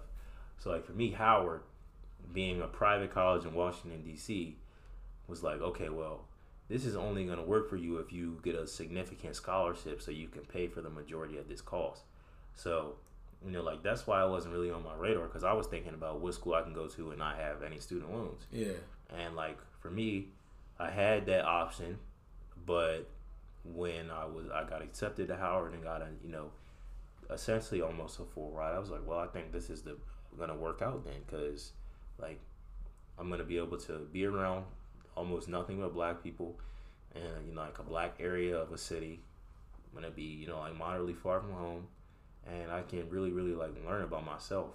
And like it was tough for me coming here, honestly. Like I was homesick and stuff, and it was tough to adjust. That's crazy. That's a crazy perspective. Being homesick when you're only an hour away. Yeah, I mean, from like my perspective, being from the West Coast, I was homesick because like Washington D.C. is much different than my little 700 person hometown. So like. That was why I was homesick, because there's just like so many more people here. But also, it is like when you grow up in a mixed race area where it's really just like black and white, and then you're surrounded by other black people who are not only as smart as you, but definitely smarter than you too. It's like you may have like a really feeling, it's not imposter syndrome, but like you feel like, oh, am I good enough to be here? Mm-hmm. And then like, that can be that's something that you figure out once you go to a HBCU, because I feel like maybe when you go to a PWI, you may like stand out amongst the black people or something, but like you may not feel like you stand out amongst like other groups of people or stuff like that. Yeah. But at Howard, like you really gotta find your place, and once you do, and that's when everything opens up for you, and you like can really appreciate the beauty of being at a HBCU. Bro, I agree, bro. Howard was foundational in me finding myself as a person. Yeah. And not just finding myself as a black person in white society, because there's a big difference, bro. Because that's kind of how I looked at myself in high school. I was like, okay, like I'm one of the standout black. Exactly. Black kids. Standout black kids. Yeah, like that was the thing. And then when you come to Howard or you come to a HBCU, like I gotta find out how I'm gonna stand out amongst all these incredible black people. Exactly. And it's not a competitive not really a competitive thing, or like, you know, crab in the barrel mentality. It's just like I gotta find my way and all of this. Yeah, bro, you gotta find your way. And I think that just made me a better person, period. It didn't just make me a better black person. It made me a better person, and it helped me find out what do I like to do, what do I like to study, what is special about me, how can I tap into the gift that I see all these other Howard people have. Exactly. And that's one of the biggest things that HBCU has taught me, and I feel like it teaches you, period. It gives you a different level of confidence in yourself, bro, that I think can't be replicated when you're at a white school and you're kind of just you're just like a fly on the wall trying not to make a mess there. You just hanging out. And I'm not saying all black people do this at PWIs, because I have plenty of black friends at PWIs who are very active in the community and they're leading organizations, and I commend them for that. But that's not how it is for all of them. No, like, not at all. And like at Howard, obviously, like you don't got to be somebody who is in an org doing all this kind of stuff. It's just like you really are gonna like find yourself as a black person at a HBCU, and like we find ourselves as black people at Howard, and it's just like you said, it gives you a different level of confidence. It's you really can't explain it, like how it makes like you just walk into a room and feel different. You just feel different, bro. Like anything, for real. Like you feel like you can accomplish anything, and I think that really stems from the fact that like when you get to Howard, you're gonna meet black people who are smarter than you. You're gonna meet black people who have more resources than you. You're gonna meet black people who never had to struggle. You're gonna meet black people who have survived worse things than you could have imagined and are here and doing really, really well. Mm-hmm. And like being able to appreciate all of those people, no matter where they come from and what they've been through, is gonna like really allow you to find your own purpose and to discover like what it's going to take for you to succeed. So it's like then at that point when you enter back into the world where you're bound to be in white spaces and stuff like that, you are almost unfazed because you can accomplish anything. Unfazed, bro. That's literally how I feel whenever I walk in a white space now.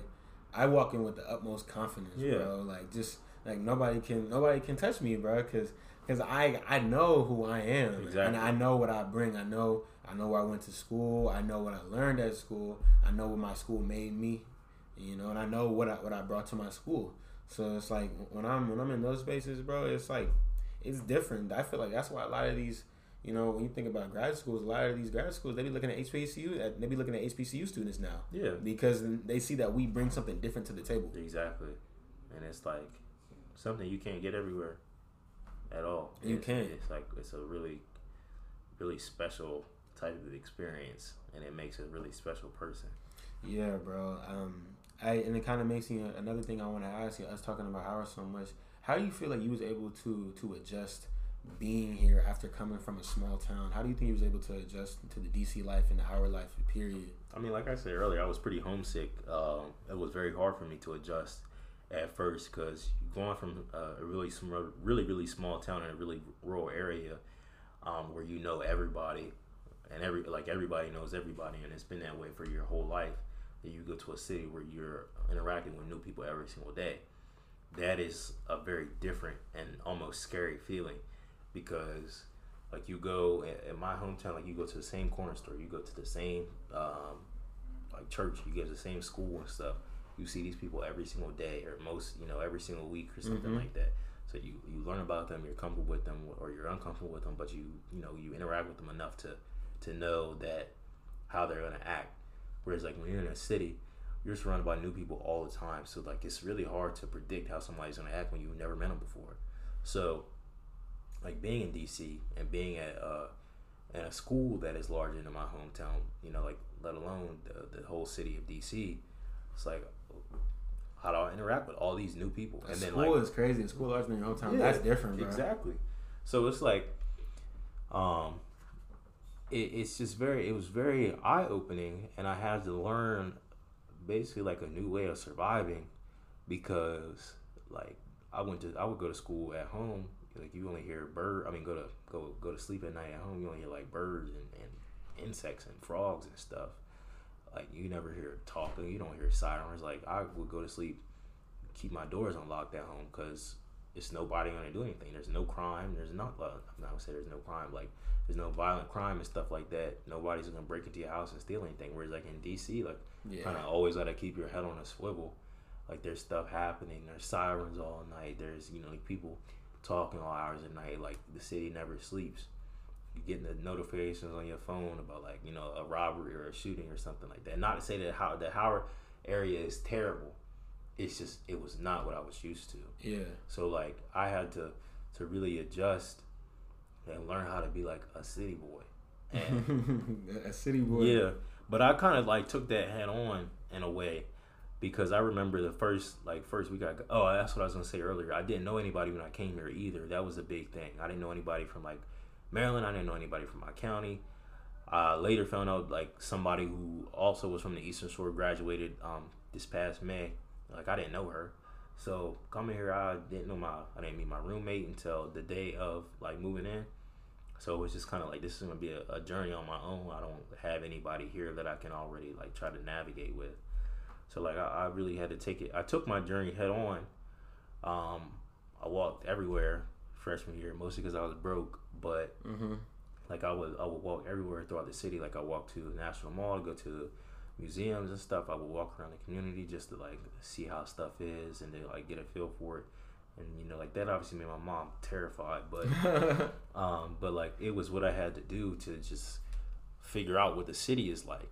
And then like for me personally, I play tennis, so I had the luxury of meeting a really great group of tennis people, like a native DC man who told me a lot of history about DC and introduced me to a really large group of tennis players that were from like not only all around DC, but like a lot of people were from different parts of the world and stuff, different parts of the country. So I got to meet them and learn a lot about the city, and that made me a lot more comfortable with like this whole area. And like now I get around fine. I feel like I don't know if I would live in DC after, you know, a couple of months and stuff, but it's navigating it is no problem anymore, and I've completely adjusted to where like I don't like to go home because it's so boring. But it's it was tough. It's definitely tough. I think it would be tough for anybody coming from a situation like mine, because like Washington D.C. is a bustling city, and then you know you're somewhere where you don't even have to lock your doors at night, and you have the same group of friends your entire life because y'all are the only ones in that little small community. Yeah, coming to Howard or coming to a large school like this is gonna be really different. And some people can't handle it. Some people are gonna transfer. I thought about it, but I stuck it out, and I'm glad I did. And do you when were you gonna transfer? I was gonna transfer freshman year. After freshman year, I was gonna transfer. I put in an application to another school. I got accepted. Did not get nearly enough money to transfer, and then you know, like with COVID happening, I was just like, this probably isn't the best time to transfer anywhere. But I had also considered transferring to the University of Maryland, College Park, because I didn't get in initially, but I really wanted to go. That was like my dream school, and I knew it would be much cheaper than Howard, and I was looking at it from a financial standpoint. Like if I can get, you know, like my GPA was high from my freshman year at Howard, so I was like, if I can get a nice scholarship from here on top of the ones that I already have, then like I could this could really work out, and I could, you know, still be in a nice situation. But I stayed here, and it was, you know, a great decision. Man, that's crazy. If you had transferred, I would have never met you. We would have never met. I didn't meet you until last year at the Black Man Feed DC thing. The Black Man Feed DC, which is like crazy to think about. Bro, I know, bro. It's super crazy, bro. Because some people that you just meet, you never you feel like you should have met them before. I feel like about like all the Houston homies, like Usay, Brock, Zach, all of them. Like I didn't know mine, but all of them, I didn't know them in like freshman year. It's a blessing that I really got to meet all you guys, bro. Yeah. And I really wanted to even ask, you know, you said you was about to transfer. How did, like, just from an overall life perspective, how did COVID affect you how did it affect you in anything that you wanted to do? I mean, like another thing I forgot to mention, like how it was hard for me to adjust. I felt like I wanted to go to a school off of the Eastern Shore because I wanted to get away, and I figured that like, if I go to a school in the Eastern Shore of Maryland, I'll probably end up living there. I'll meet somebody there, and I'm going to be there for the rest of my life, which is like where most of my family has resided for generations. It's like, I don't want to be here. I don't feel like my whole life is based on the Eastern Shore. It's like coming to Howard is like, this is a big city. I can go anywhere in the world after this. So, you know, with COVID and having to go home and do a whole entire year of school at home, I kind of felt like I was being put back in that place. And my whole mentality of school, from how I was in high school to how I was my freshman year of college, was completely different. High school, I really didn't do homework. Like, I had good grades because I was, you know, smart and I did well on my tests and stuff like that. But like in college, everything completely changed. I became like a study holic. Like, I did all my homework. I would do my work like as soon as I got it, essentially, and my grades reflected that. So I had like my best academic year ever, my freshman year of college. Wow. And I was like, I really felt like this is easy. You know, like people tell you that college is gonna be hard and they try to scare you and stuff, but I was like, I really thought I had figured it out and just have to. And then I had to be sent back home into the environment that I had worked so hard to escape. I was really nervous, like, how is this gonna affect me? And then like coming from a lower income area with like, you know, a single mom and, you know, like a younger sibling and stuff who's also, you know, was coming into college age, I was like, well, I gotta really still take care of myself now, but also still be in school full time and try to balance it. And for me, it was like I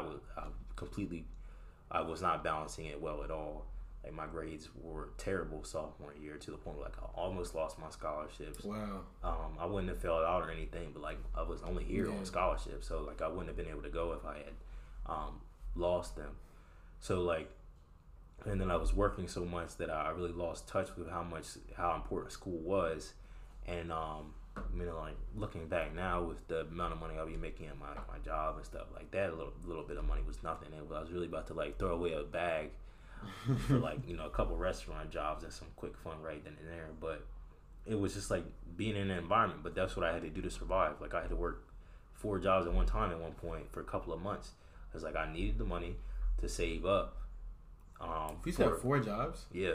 Damn. I worked at 3 different restaurants and I worked at Dick's Sporting Goods. Bro, you was grinding. Grinding ain't the word, bro. It's really not. And then like still like I did 12 credits each semester sophomore year, so like I was still behind with that. And then I failed a class too second semester, so like damn, even farther behind. So like with that, I was working so much because like the money I was making from like 1 or 2 jobs was enough for me to like survive and take care of myself. But I knew, you know, like at Howard we don't have housing after like our sophomore year really. It's like I gotta have money to find a place to stay because there's nobody in my family that can pay for me to, you know, pay for my rent here and then also take care of themselves. So it's like that's gotta be on me. So a lot of it was like I'm working this much to bank money so I can have it for like the next year to you know, like 2 years. But like working so much almost costing my scholarships, like I said, and it also like ruined my GPA. So I was in like a really low point for a little while because like at the end of the second semester, I was like, damn, I don't know, you know, like what my grades gonna be like. I don't know if this is gonna make my GPA drop below a 3. Like they, you know, like that's what I gotta keep to have all my scholarships. And I was like, I ended up being right at a 3, and then like I didn't have any internships lined up, so I was like, what's going on? Like, you know, it's not looking too good for me. You got a bad GPA, no experience. Like, what am I gonna do to get a job in 2 more years? So I was just like in a bad position. When I know, you know, like I'm thankful that I didn't die or anything from COVID because I know that was a really big problem for a lot of people. But like in terms of, like I said, I came to Howard to get out of a situation I was in, and then I had to be like thrown back into that situation because of COVID.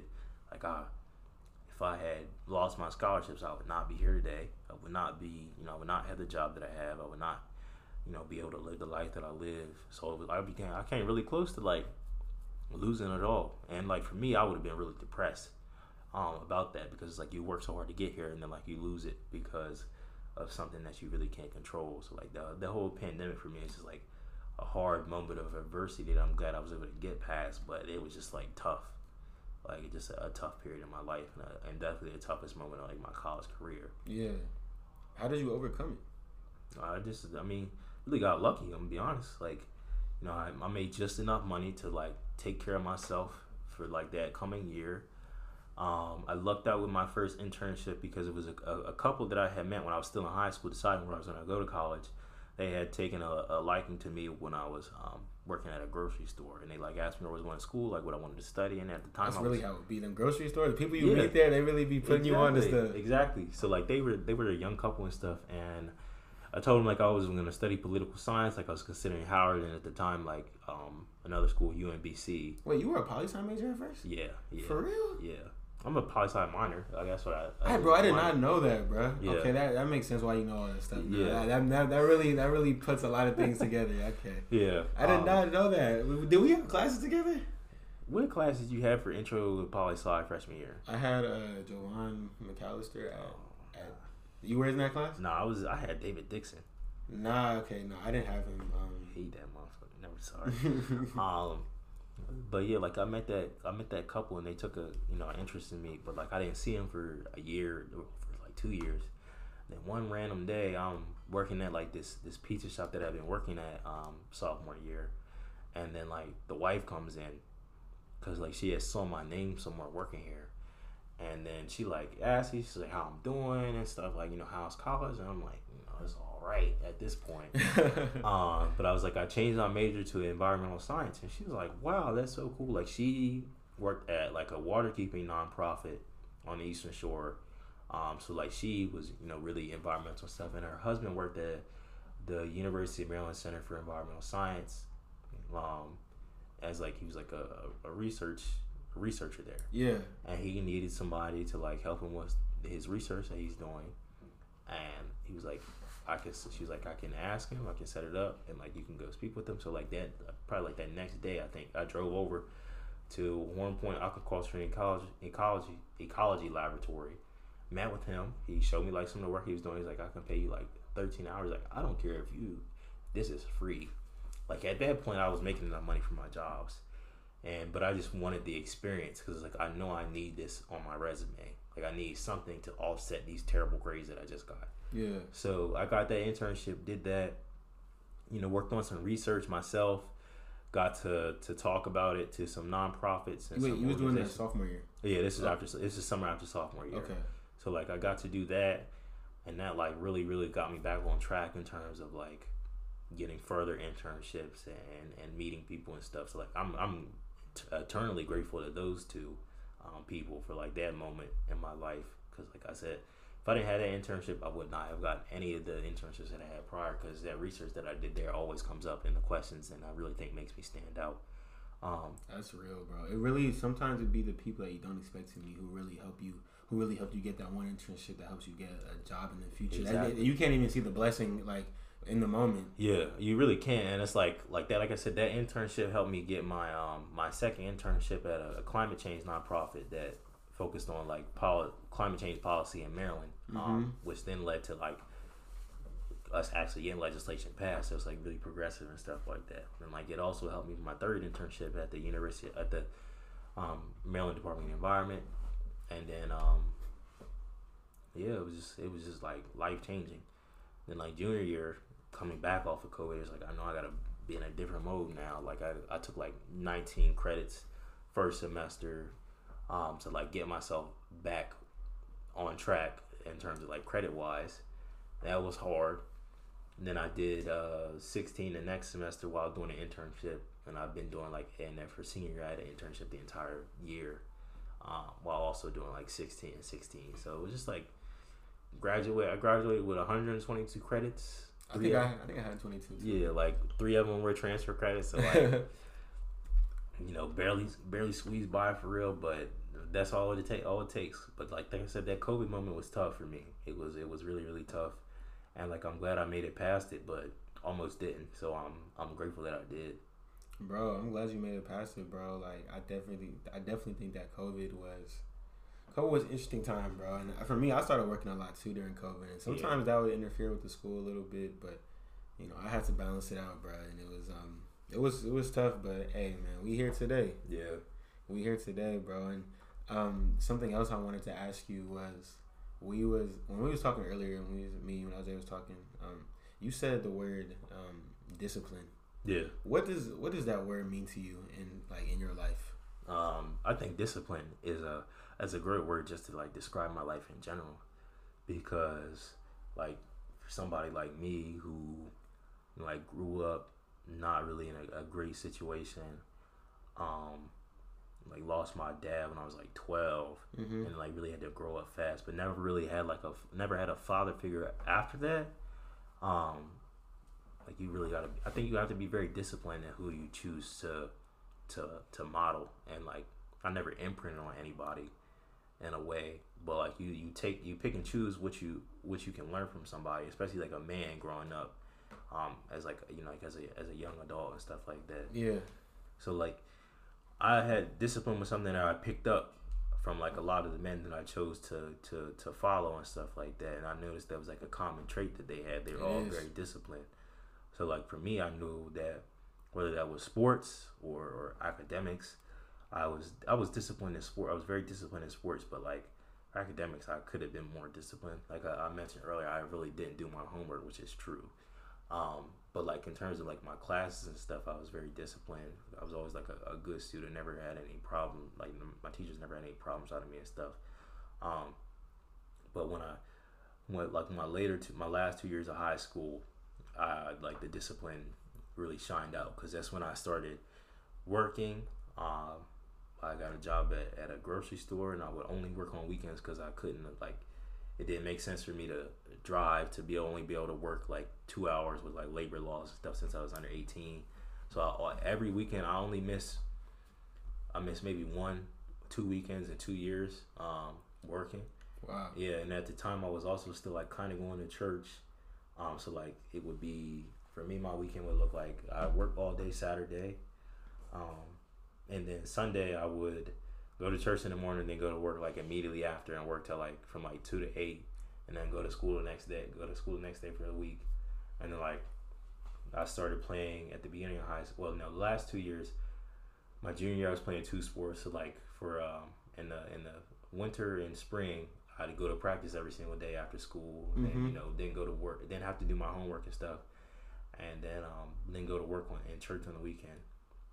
And then my senior year, I played 3 sports, so the whole year was practice every single day, and then work on the weekends. Like stop going to church, so I would work more. But like at that point, I was applying to college. I'm applying to scholarships and stuff. I was president of my class, so like all the stuff that came with that, and I was also like the board representative for my school at the board of education. So like. It was a lot to balance. I didn't have a car. I was borrowing my grandma. I was using my grandma's car to like get back and forth and stuff. But I was also like riding the bus when I had to. I did not have time for a girlfriend. I did not have time for partying. I did not have time for really nothing fun. Because like in my mind, I was disciplined because I'm like, this is the stuff that I have to do to get to the next level, which is college. And it's like I'm only gonna get out of the situation I'm in now if I go to college. So like that level of discipline for me was like top notch. Like it really will. It probably will never. I hope it doesn't have to get to that level in the future. I hope my life will be easier in that. But like that was the most disciplined I've ever been because, like I said, I didn't have time for anything. Every single day it was like you in school, you got to do well in school. You go home, you go practice for a sport. Afterwards, you come home. Still, I might have a little bit of homework to do, and I might push off to the next day. In the weekend, I gotta work to make a little bit of money to like fund my life. Yeah. And like it did pay off. Like the discipline paid off because I got to Howard. Got a very nice scholarship from them, and then I also got a very very nice scholarship from like an organization on Eastern Shore. So like when I managed to, I've stayed in contact with them over the past 4 years because like I'm very grateful for that because like that amount of money really changed my life. But like that discipline transitioned to my freshman year, because like I said, that was my best academic year ever. Like I didn't party, I didn't do anything. Like I was here to literally learn, and like that's probably why I never saw you. Yeah. Like like I said, like we said, we met like junior year, which is when I was like outside a little bit. But freshman year, you can ask Amon, you can ask anybody. I didn't do nothing but go to school. And like maybe walk around the community because I was trying to learn about that and go to museums and stuff. But no, I was strictly a school boy. My boy was tucked off for real. I was really tucked off. But yeah, discipline, like even during COVID, like I might not have been as disciplined with my work because I was literally like, I think it was like a tired issue. I was really stressed and stuff. But I was very disciplined with my jobs. Did really well with that. And was able like to save the money up. And then I was disciplined junior year with like my internships and my classes as well. And this past year, like the discipline is kind of wavered off because it's senior year, but still like I remained disciplined in my job applications to make sure I had a job before I graduated and had something to look forward to afterwards. And I think like discipline, like I said, it's really a word that sums up my life because without discipline I would not be here. and discipline is going to be something that is going to have to be critical for me, the next decade to make sure I'm in a position that I want to be in. Hey, that's real, bro, and that's really the answer that I expected from you, bro. Just cause me knowing you, just knowing who you are as a person, I can tell that discipline plays a big role in your life.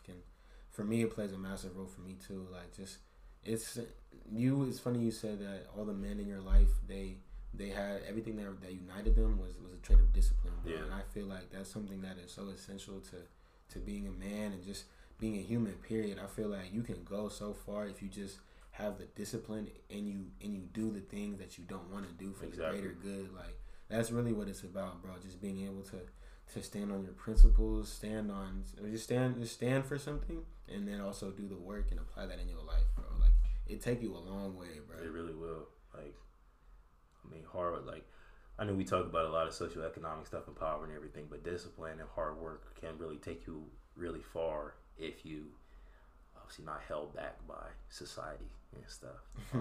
But it can. Yeah, it can. And despite all the systemic issues that Black people undergo, like, I still think those are things that we can strive for. Like having greater discipline and just striving for greatness. Period. Striving to be the best that we can be. Because just from a human perspective, like that's how you change communities. That's how you shift people. Yeah. When you adopt those traits of just putting your head down and just grinding, bro. Like, it's a powerful thing, and when there's real purpose behind it, bro, like it takes you to a different level, bro. Definitely. It's like, I don't know, it's pretty transformative. Like, it really is, bro. And before I end this podcast, like, I want to ask you. I've never done this before in a podcast, but I want to ask, like, what's something about you that people don't know? Just something cool about yourself, something that you like that people don't.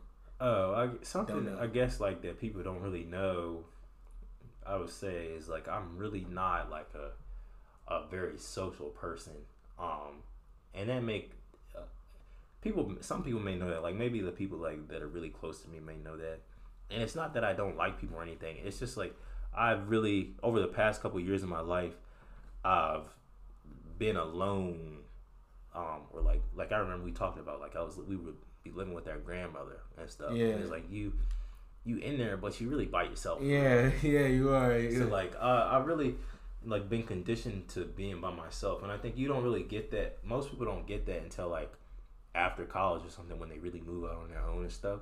Like for me, that was like my last 2 to 3 years of high school, and then like a part of college and stuff.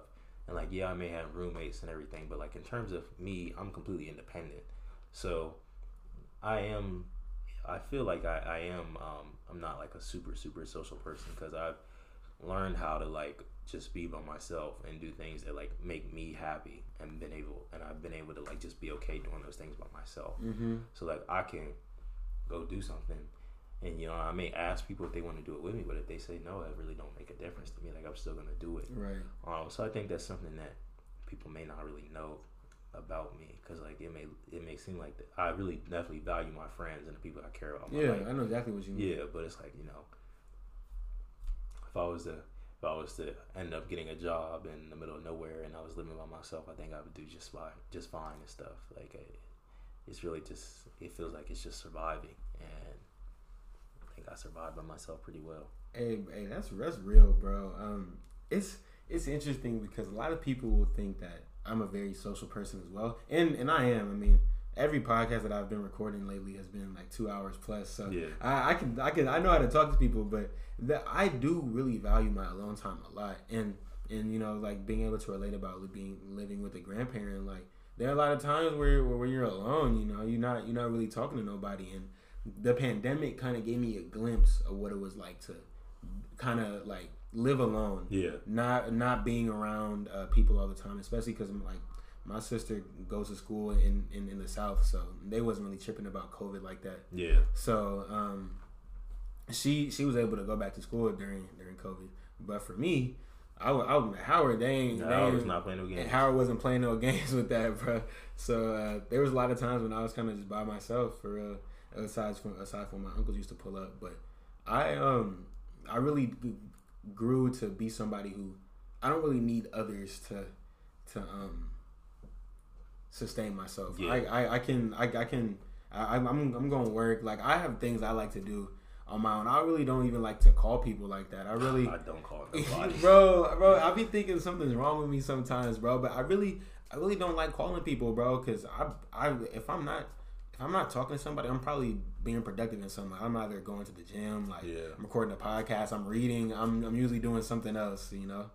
And I think for me, it's all the things that I mentioned earlier, just now, but it's also kind of like a product of my environment thing. Yeah. Like I mentioned earlier, my dad died pretty young in my life, and then like recently, like my grandmother, she passed a couple of months ago. So like stuff like that. Yeah. Those were the rest in peace. Thank you. Like my grandma was somebody who I've like really really talked to a lot and would spend a lot of time with. But like now that she's not here, it's kind of like a detachment from the rest of your life in a way. So it's kind of like she was the person who, you know, would call me every once in a while, or I would almost never call her. And it's not because I didn't love her or anything or didn't want to talk to her, but I just know when I would come home, I sit talk to my grandma for hours. That's literally how I do with my grandma. Like, my grandma can talk, bro. Yeah, like, so like it would be that connection that like unfortunately is no longer here. So like that was really the last person for the last person for me that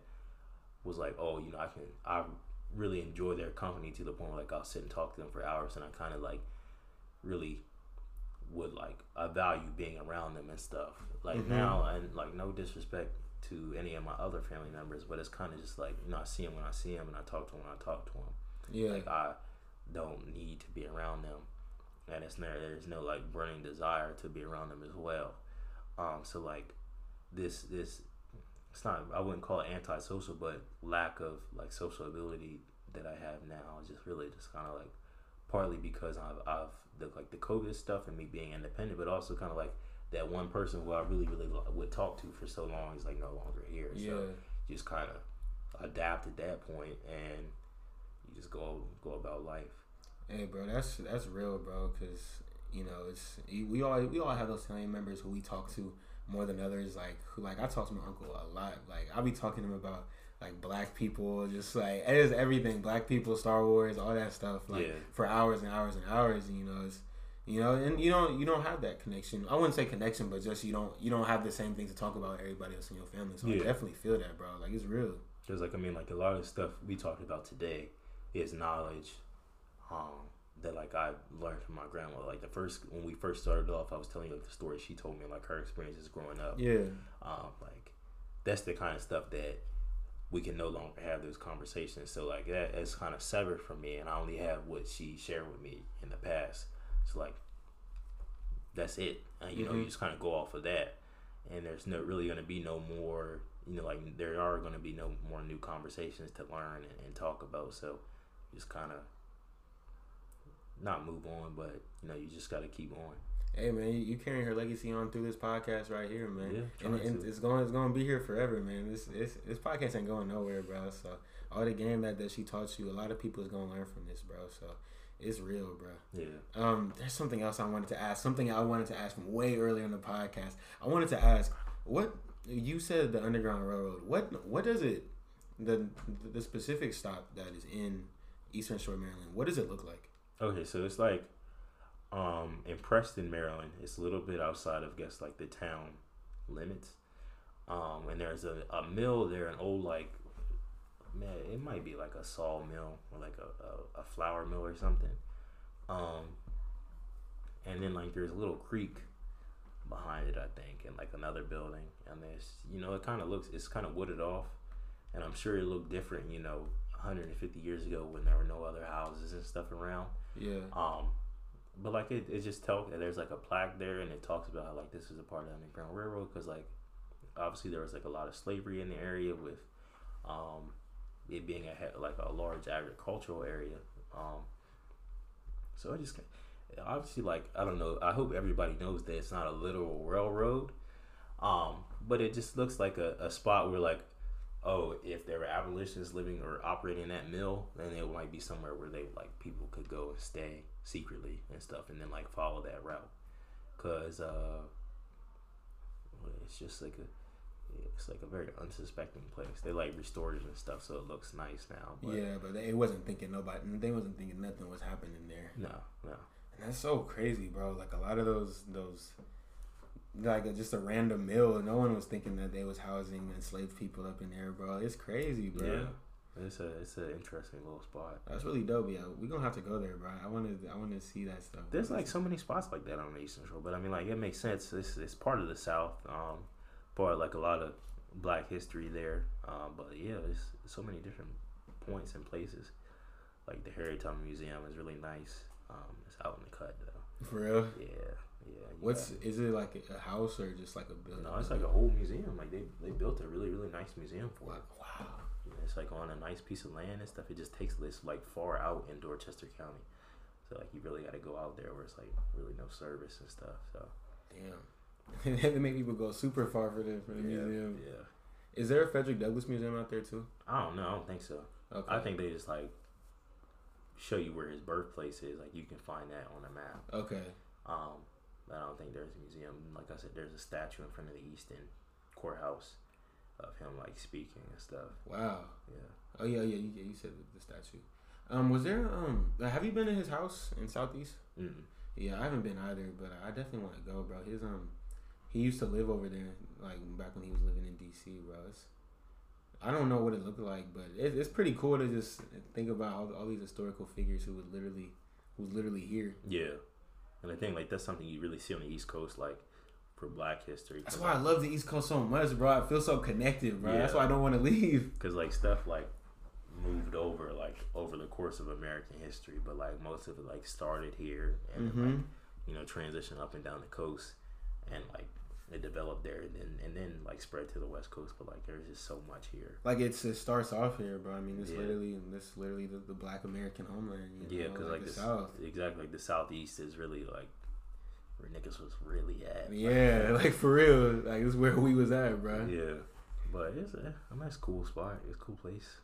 Yeah, bro, I'm definitely gonna have to check it out, bro. And kind of alluding to our conversation before the podcast, like I need to ask you, because you a big Star Wars fan, just like me.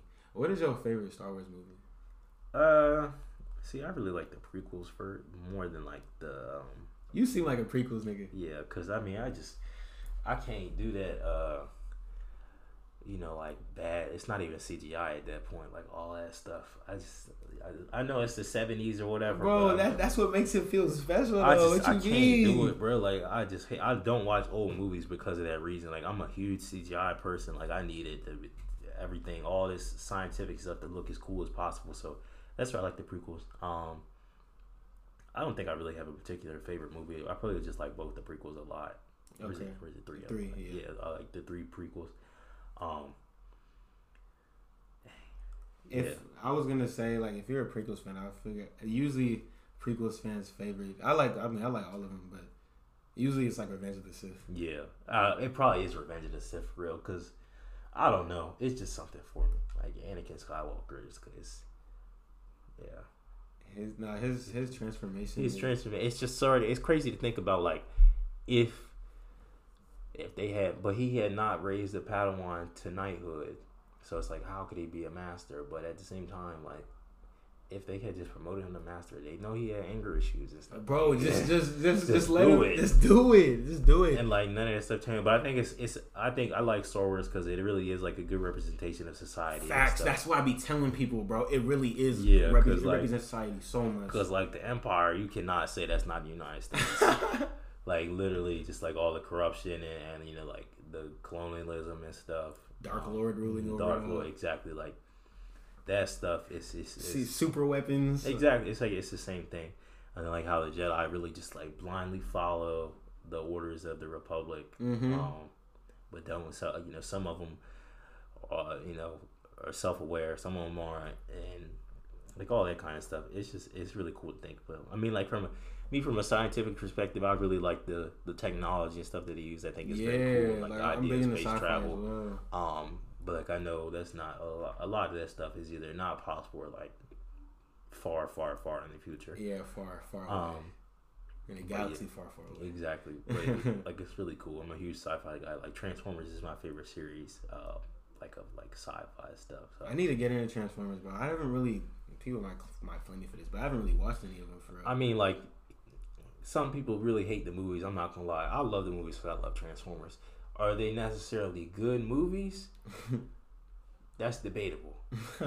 But, you know, are they cool because it's giant robots fighting and stuff like that? Yes. I mean, for me, like, I love the third movie, Transformers Dark of the Moon. I think it has a very complex story and a very complex character set with Optimus Prime and then Sentinel Prime, the Prime before him, which is he was the leader of the Autobots. Like, Optimus revives him, and then, you know, like, in this case, Optimus has been leading the Autobots for probably millennia, but Optimus, like, he respects Sentinel so much that he, like, offers, you know, like, leadership and command of the Autobots back to Sentinel within, like, a day of reviving him. So I thought, to me, is like the ultimate respect and like ultimate form of honor. Because he's been leading them for over 1,000 years. Over 1,000 years, like, you know, through battle after battle, across planet, like that type of.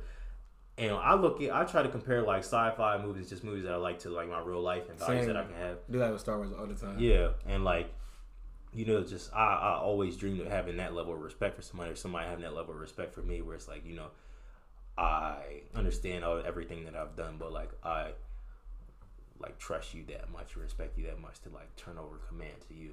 But, you know, Sentinel betrays him. He betrays the Autobots in that movie, but he's such a complex character, and like just the story itself is very, very good. And I think like from a combat perspective, I like it because like you see in the Michael Bay Transformers movies, Optimus Prime is like a very skilled fighter, and though he gets beat up and like even killed in some, you can argue that he dies and is takes such a beating because he's always trying to protect humans.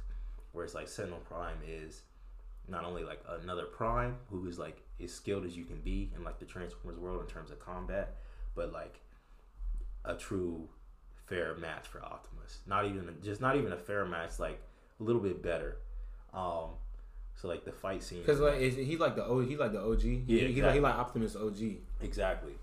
He taught Optimus. Okay. Like essentially. That's why he revived him so quickly after he came back. Yeah. So like, you know, I feel like the fight scenes are just very complex, and the dialogue as well between the Transformers in that movie is like incredible. This is gonna be weird to people that are listening, but like I have this scene memorized. The scene where Optimus and Sentinel, they're in Africa, and they're driving through, and then I'm gonna quote it word for word. Sentinel says, "So majestic and peaceful this planet, unlike the final days of Cybertron." Optimus then says, "I wonder what might have been if you had fought the final battle instead of me." Sentinel then says, "Never mourn the past, young warrior. Thanks to you, our race survives." Optimus then says, "You were our leader, Sentinel. It is your right to lead us again." And this is the moment I'm referring to where Optimus he offers control of the Autobots back to Sentinel. Then Sentinel says, "In a world I do not know, I'm no longer your teacher, Optimus. You are mine." Like that. Oof. Oh, that sounds deep. I'm gonna have to start watching that. That sounds. If you don't watch any scene of Transformers, watch that one. You'll understand Transformers so much better. They're incredibly complex. I hate that they don't give them more dialogue moments like that. I love the fight scenes, but that moment right there is peak cinema to me. That like I said, that, and Optimus gets down on one knee and gives him the great matrix of leadership. It was like y'all obviously y'all can't see that probably give you chills down your spine. I already know it does. Chills ain't the word. I already know, bro. I was like, it's an amazing scene, but it's I don't know. And then another scene in that movie that I really like is after Sentinel betrays the Autobots, Optimus confronts him and they're fighting and stuff. Mm-hmm. And then Sentinel is about to kill him, but he can't kill him because this is his, essentially like in Star Wars terms, like his Padawan, and he won't kill him because he still he has a level of respect for him. This is for Optimus. Yeah, for Optimus. Yeah. But Sentinel has bested him in combat and stuff, and he's like, how does this saying go? He was like, Sentinel basically is like, you know, the humans, we were gods on Cybertron, and here they call us machines. And then the whole point of Sentinel's plan is to like bring Cybertron here with like a teleportation device Cybertron is the Transformers' home world, which has been, destroyed by war, and then enslave the human race to rebuild their planet. He's like, let the humans serve us or perish. You're lucky and he says, you're lucky I didn't kill you. In time, you'll see. So it's Sentinel Prime is like voiced by Leonard Nimoy, who plays Spock on Star Trek. That's dope. Perfect casting. I love Star Trek too. My uncle put me onto the original series, so I'm definitely tapped in with that too. And I think that was like his last role before he died. Really? Like, he really went out like crazy with that. He went out like a G. Yeah, it's Transformers. I mean, like the first 3 Transformers movies for me are incredible, but like Transformers 3 is next level. Watch them all in order, and then watch Transformers 3, and then like tell me what you think. Cause how many are there? With the one that just released, there are 7 Transformers movies. I believe the first 3 are the only you really need to watch. The 4th one's okay. The 5th one, all over the place. The Bumblebee movie is pretty good, and then the one that just came out, Rise of the Beast, is like alright. I feel like different vibe than the first 3 Michael Bay movies, but good. When did they come out? Like Transformers 90s or Transformers 1 came out in 2007. Okay, damn. Transformers 2, what is that? Revenge of the Fallen came out in 2009. Transformers 3, Dark of the Moon came out in 2011. Transformers 4, Age of Extinction came out in 2014. Transformers 5, The Last Night came out in 2017. Bumblebee came out in like 2019, 2018, something like that. And then this past Transformers movie just came out like a couple days ago. Actually 1 week ago today. So cool stuff. Okay, I'm gonna have to check that out, bro. And you saying that scene word for word is like, people. If you don't know me personally, you're not gonna know this, but like when I literally see like how I look it through the world, like in the back of my head, it's like Star Wars. Like whenever something happens, like I might think if there's a Star Wars quote that's applicable to something that's going on in my life, I'm gonna probably think of it through Star Wars. Like if I say to somebody like just like a fire quote, like how you was describing like your favorite scene, the scene that you memorized. For me that's like The Empire Strikes Back. Just thinking of the scenes, thinking of the dialogue in those movies, bro. Like memorize it word for word. I memorize it word for word. And this is how you know I'm a real weirdo, because like when I was in high school, I used to like go in one of my favorite teachers' classroom during my lunch and like watch Transformers videos to like memorize the quotes while I was eating lunch. And like I'm so thankful for her for letting me sit in there, because she's probably like, this nigga is weird. But yeah, like I was just watching on and on and on, because like I would take like real stuff out of these scenes and stuff. And that particular scene is like one of my favorites, because of like I said, that level of respect that you have for something, like for your superior, or like your leader, or like your elder. Like that's something for me. I would love to have like a moment like that with like my son or my child, where like they respect me that much, or something, where like we have a something like that happen.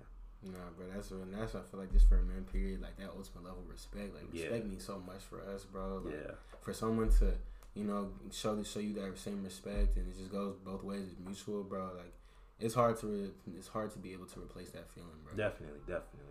And but like once you find it, it's I don't know, it's an amazing feeling. Yeah, it truly is, man. But hey, this was a great episode.